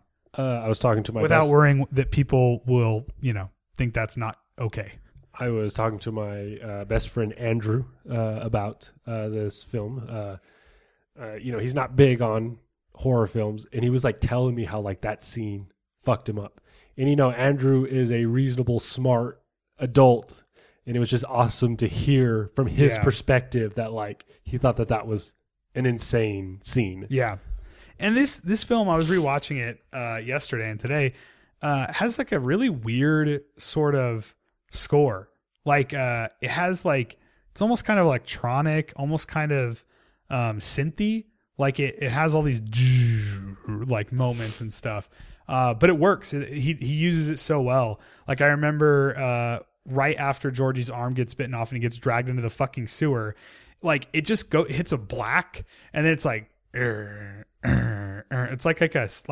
like a siren almost, like a sting. Yeah, and then it just comes out of the sewer and it says "it," and it's just like, boy, like thank you for making the film like this, because you know anyone else or any other studio, or you know, oh, we'll make it PG-13, we'll dumb it down, no, like take this shit fucking seriously. Like this is an adult book. Yes, it's about kids, but it's an adult story. And so anyways, I love how mature it is. And what's crazy is at one point it may have been even wilder. Yeah, for sure. So awesome. I mean, it's awesome what we got, but that's also kind of crazy to think that somebody had another vision where they were like, nope, you're not doing that. Yeah, for sure. I love that this is like a mature film. It's an extremely adult film, but it also has like really cool playful moments, like you're saying, like with the kids just like having fun, like when they're jumping off the quarry, or like, you know, hanging the rock fight. The rock fight, exactly. And I love that the kids are just cussing left and right. Like this is how kids talk. Like, sorry, like I know it's not cool, but that's how children speak. This is correct. So I think that's that. We love it. That is our favorite films. Let's rattle off our list. 2017. Okay, you go first or me go first? All right, I'll go first. My number 10 is Among the Living. My number 9 is It Comes at Night. My number 8 is Leatherface. My number 7 is Victor Crowley. My number 6 is Gerald's Game. My number 5 is Raw. My number 4 is Get Out. My number 3 is Super Dark Times. My number 2 is Annabelle Creation. And my number 1 was, of course, shockingly, of course, It. My number 10 was The Girl with All of the Gifts. Number 9, Better Watch Out. 8, Happy Death Day. 7, Annabelle Creation. 6, Leatherface. 5, Gerald's Game. 4, Alien Covenant. 3, Victor Crowley. 2, Get Out. And 1, Rings. No, I'm joking. So what an incredible fucking year. For sure. Like looking at that 10, and even my honorable mentions, like it's been a great year for horror, and crazy that a lot of these are studio stuff, like Get Out, Annabelle Creation, It. Let's see. What are your thoughts on Truth or Dare? I don't know about that. I guess Ryan Turek from Shockwaves and Shock Till You Drop. I guess he actually did produce this film, and Happy Death Day. Well, yes, definitely Happy Death Day, but I don't know. You know, it's funny. There's we'll be there for it. Random thought. There's a Mondo print in Happy Death Day that I'm sitting right next to. This Back to the Future print that you guys cannot see, that is hanging in my apartment, is in Happy Death Day. Damn. So let's go ahead and call what our favorite film of 2018 is going to be. Halloween. Obviously, the simple, obvious choice. Let me just say this. Uh-oh. It better fucking be our favorite horror movie of the year, because, you know, I think about Halloween more and more. Let's talk about stuff coming out this year. I can't remember a lot, but like Halloween's a great example. Boy, what a film that is going to be impossible to live up. Like, and you're not just making a Halloween film. You also got like Jamie Lee Curtis back. So far, they're hitting all the right Yeah. notes of the little tidbits that have surfaced. But like the idea that they're doing that, it's even more hype. Like, I don't know, man. I can't fucking wait, but I'm like kind of terrified. It better be good. You know how it's like the dude who played Michael in the OG, like The Shape. that's fucking crazy that they're doing that. And they still don't know if Carpenter's going to score or not, or is that a done It's deal? not officially announced, but I think he's going to. I mean, they're hitting all the right notes so far. Yeah, that's certainly my most anticipated horror film of the year. I think The Nun is out this year. The cool. Corin Hardy Nun that I'll be into that. has Taissa Farmiga. Into that. So that's exciting. Yeah, other stuff that's coming out this year. We already talked about The Nun. Slender Man, which that trailer came out. Still haven't watched it. You know, it's the type of film like it's almost like the Rings trailer. Like, probably not going to be good, but could be cool. I mean, a Slender Man movie would be really cool if it was good. Right. You know, some of the elements of the Slender Man trailer look almost a little bit like some of the creepy shit that's in Channel Zero. The first season of Channel Zero has a lot of creepy shit and they're both creepypastas, so it's not a surprise. Right. But it wouldn't surprise me if that movie sucks. Meg is a movie coming out with Jason Statham. Yeah, that's probably not going to be horror. Probably not going to be horror. This is an interesting film, Winchester. That's very soon. And it's about, like, after a sudden death of her family, firearms heiress Sarah Winchester becomes convinced that she's haunted by the souls of those killed by guns. But looks cool. It has Helen Mirren and fucking Jason Clarke. That's soon. Another movie coming out in 2018 is The Strangers 2. Oh? And I just want to quickly April? mention it. I can't remember. Is it April? It is March 9th. March, even sooner. I really hope It's good. Number one. And number two, I hope we get it. You know, I hope it's a film that's easy to see. It's the type of thing that's taken so long. And it was originally going to star Liv Tyler, was going to be set in from the first film, and was going to be set in a trailer park, and was going to connect to the first film. I don't think she's in this anymore. I don't think it might still be a trailer park, but the film has had so many different iterations. Like Brian Bertino was going to maybe direct it. Now it's fucking like 10 years later. I really hope that's good. I mean, hey, I would take a semi-good Strangers 2. Right. So I fucking love that movie. So I think that's it. We will stop rambling on here. Thank you so much for listening to this episode of the podcast. Thank you for listening. Please continue listening. Yes. But I'll definitely be excited to check out the Ghoul Squad minus E-Dog. I hope you guys will be as well. And Eric will be back. He can joke about it. Notice how he keeps saying that, but when I say I won't be back, he doesn't make any comments. No, because you'll be back. We already talked about it. You will be back soon. The confidence on this young man. Yes. Am I a young man? That's nice of you to say.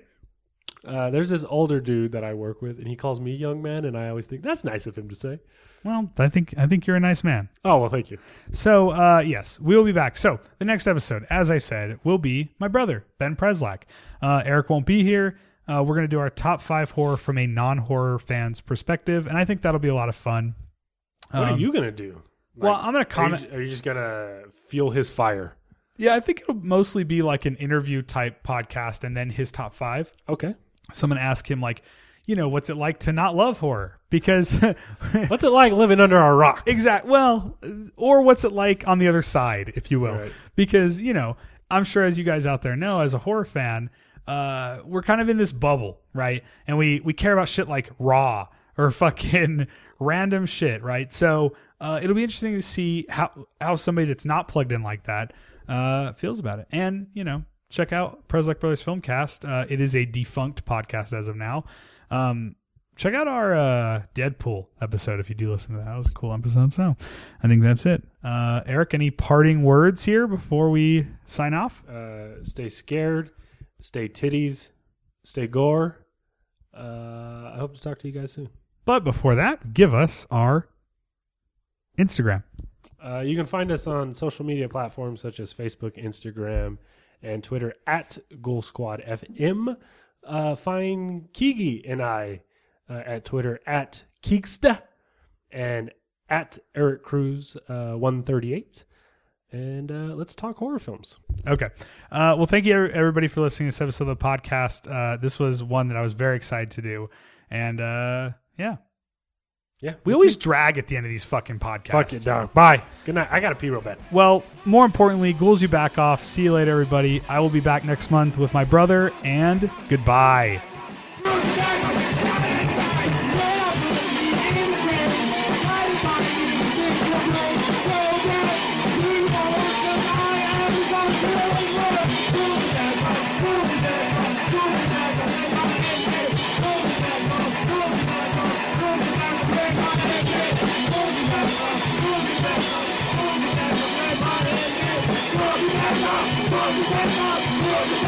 Everybody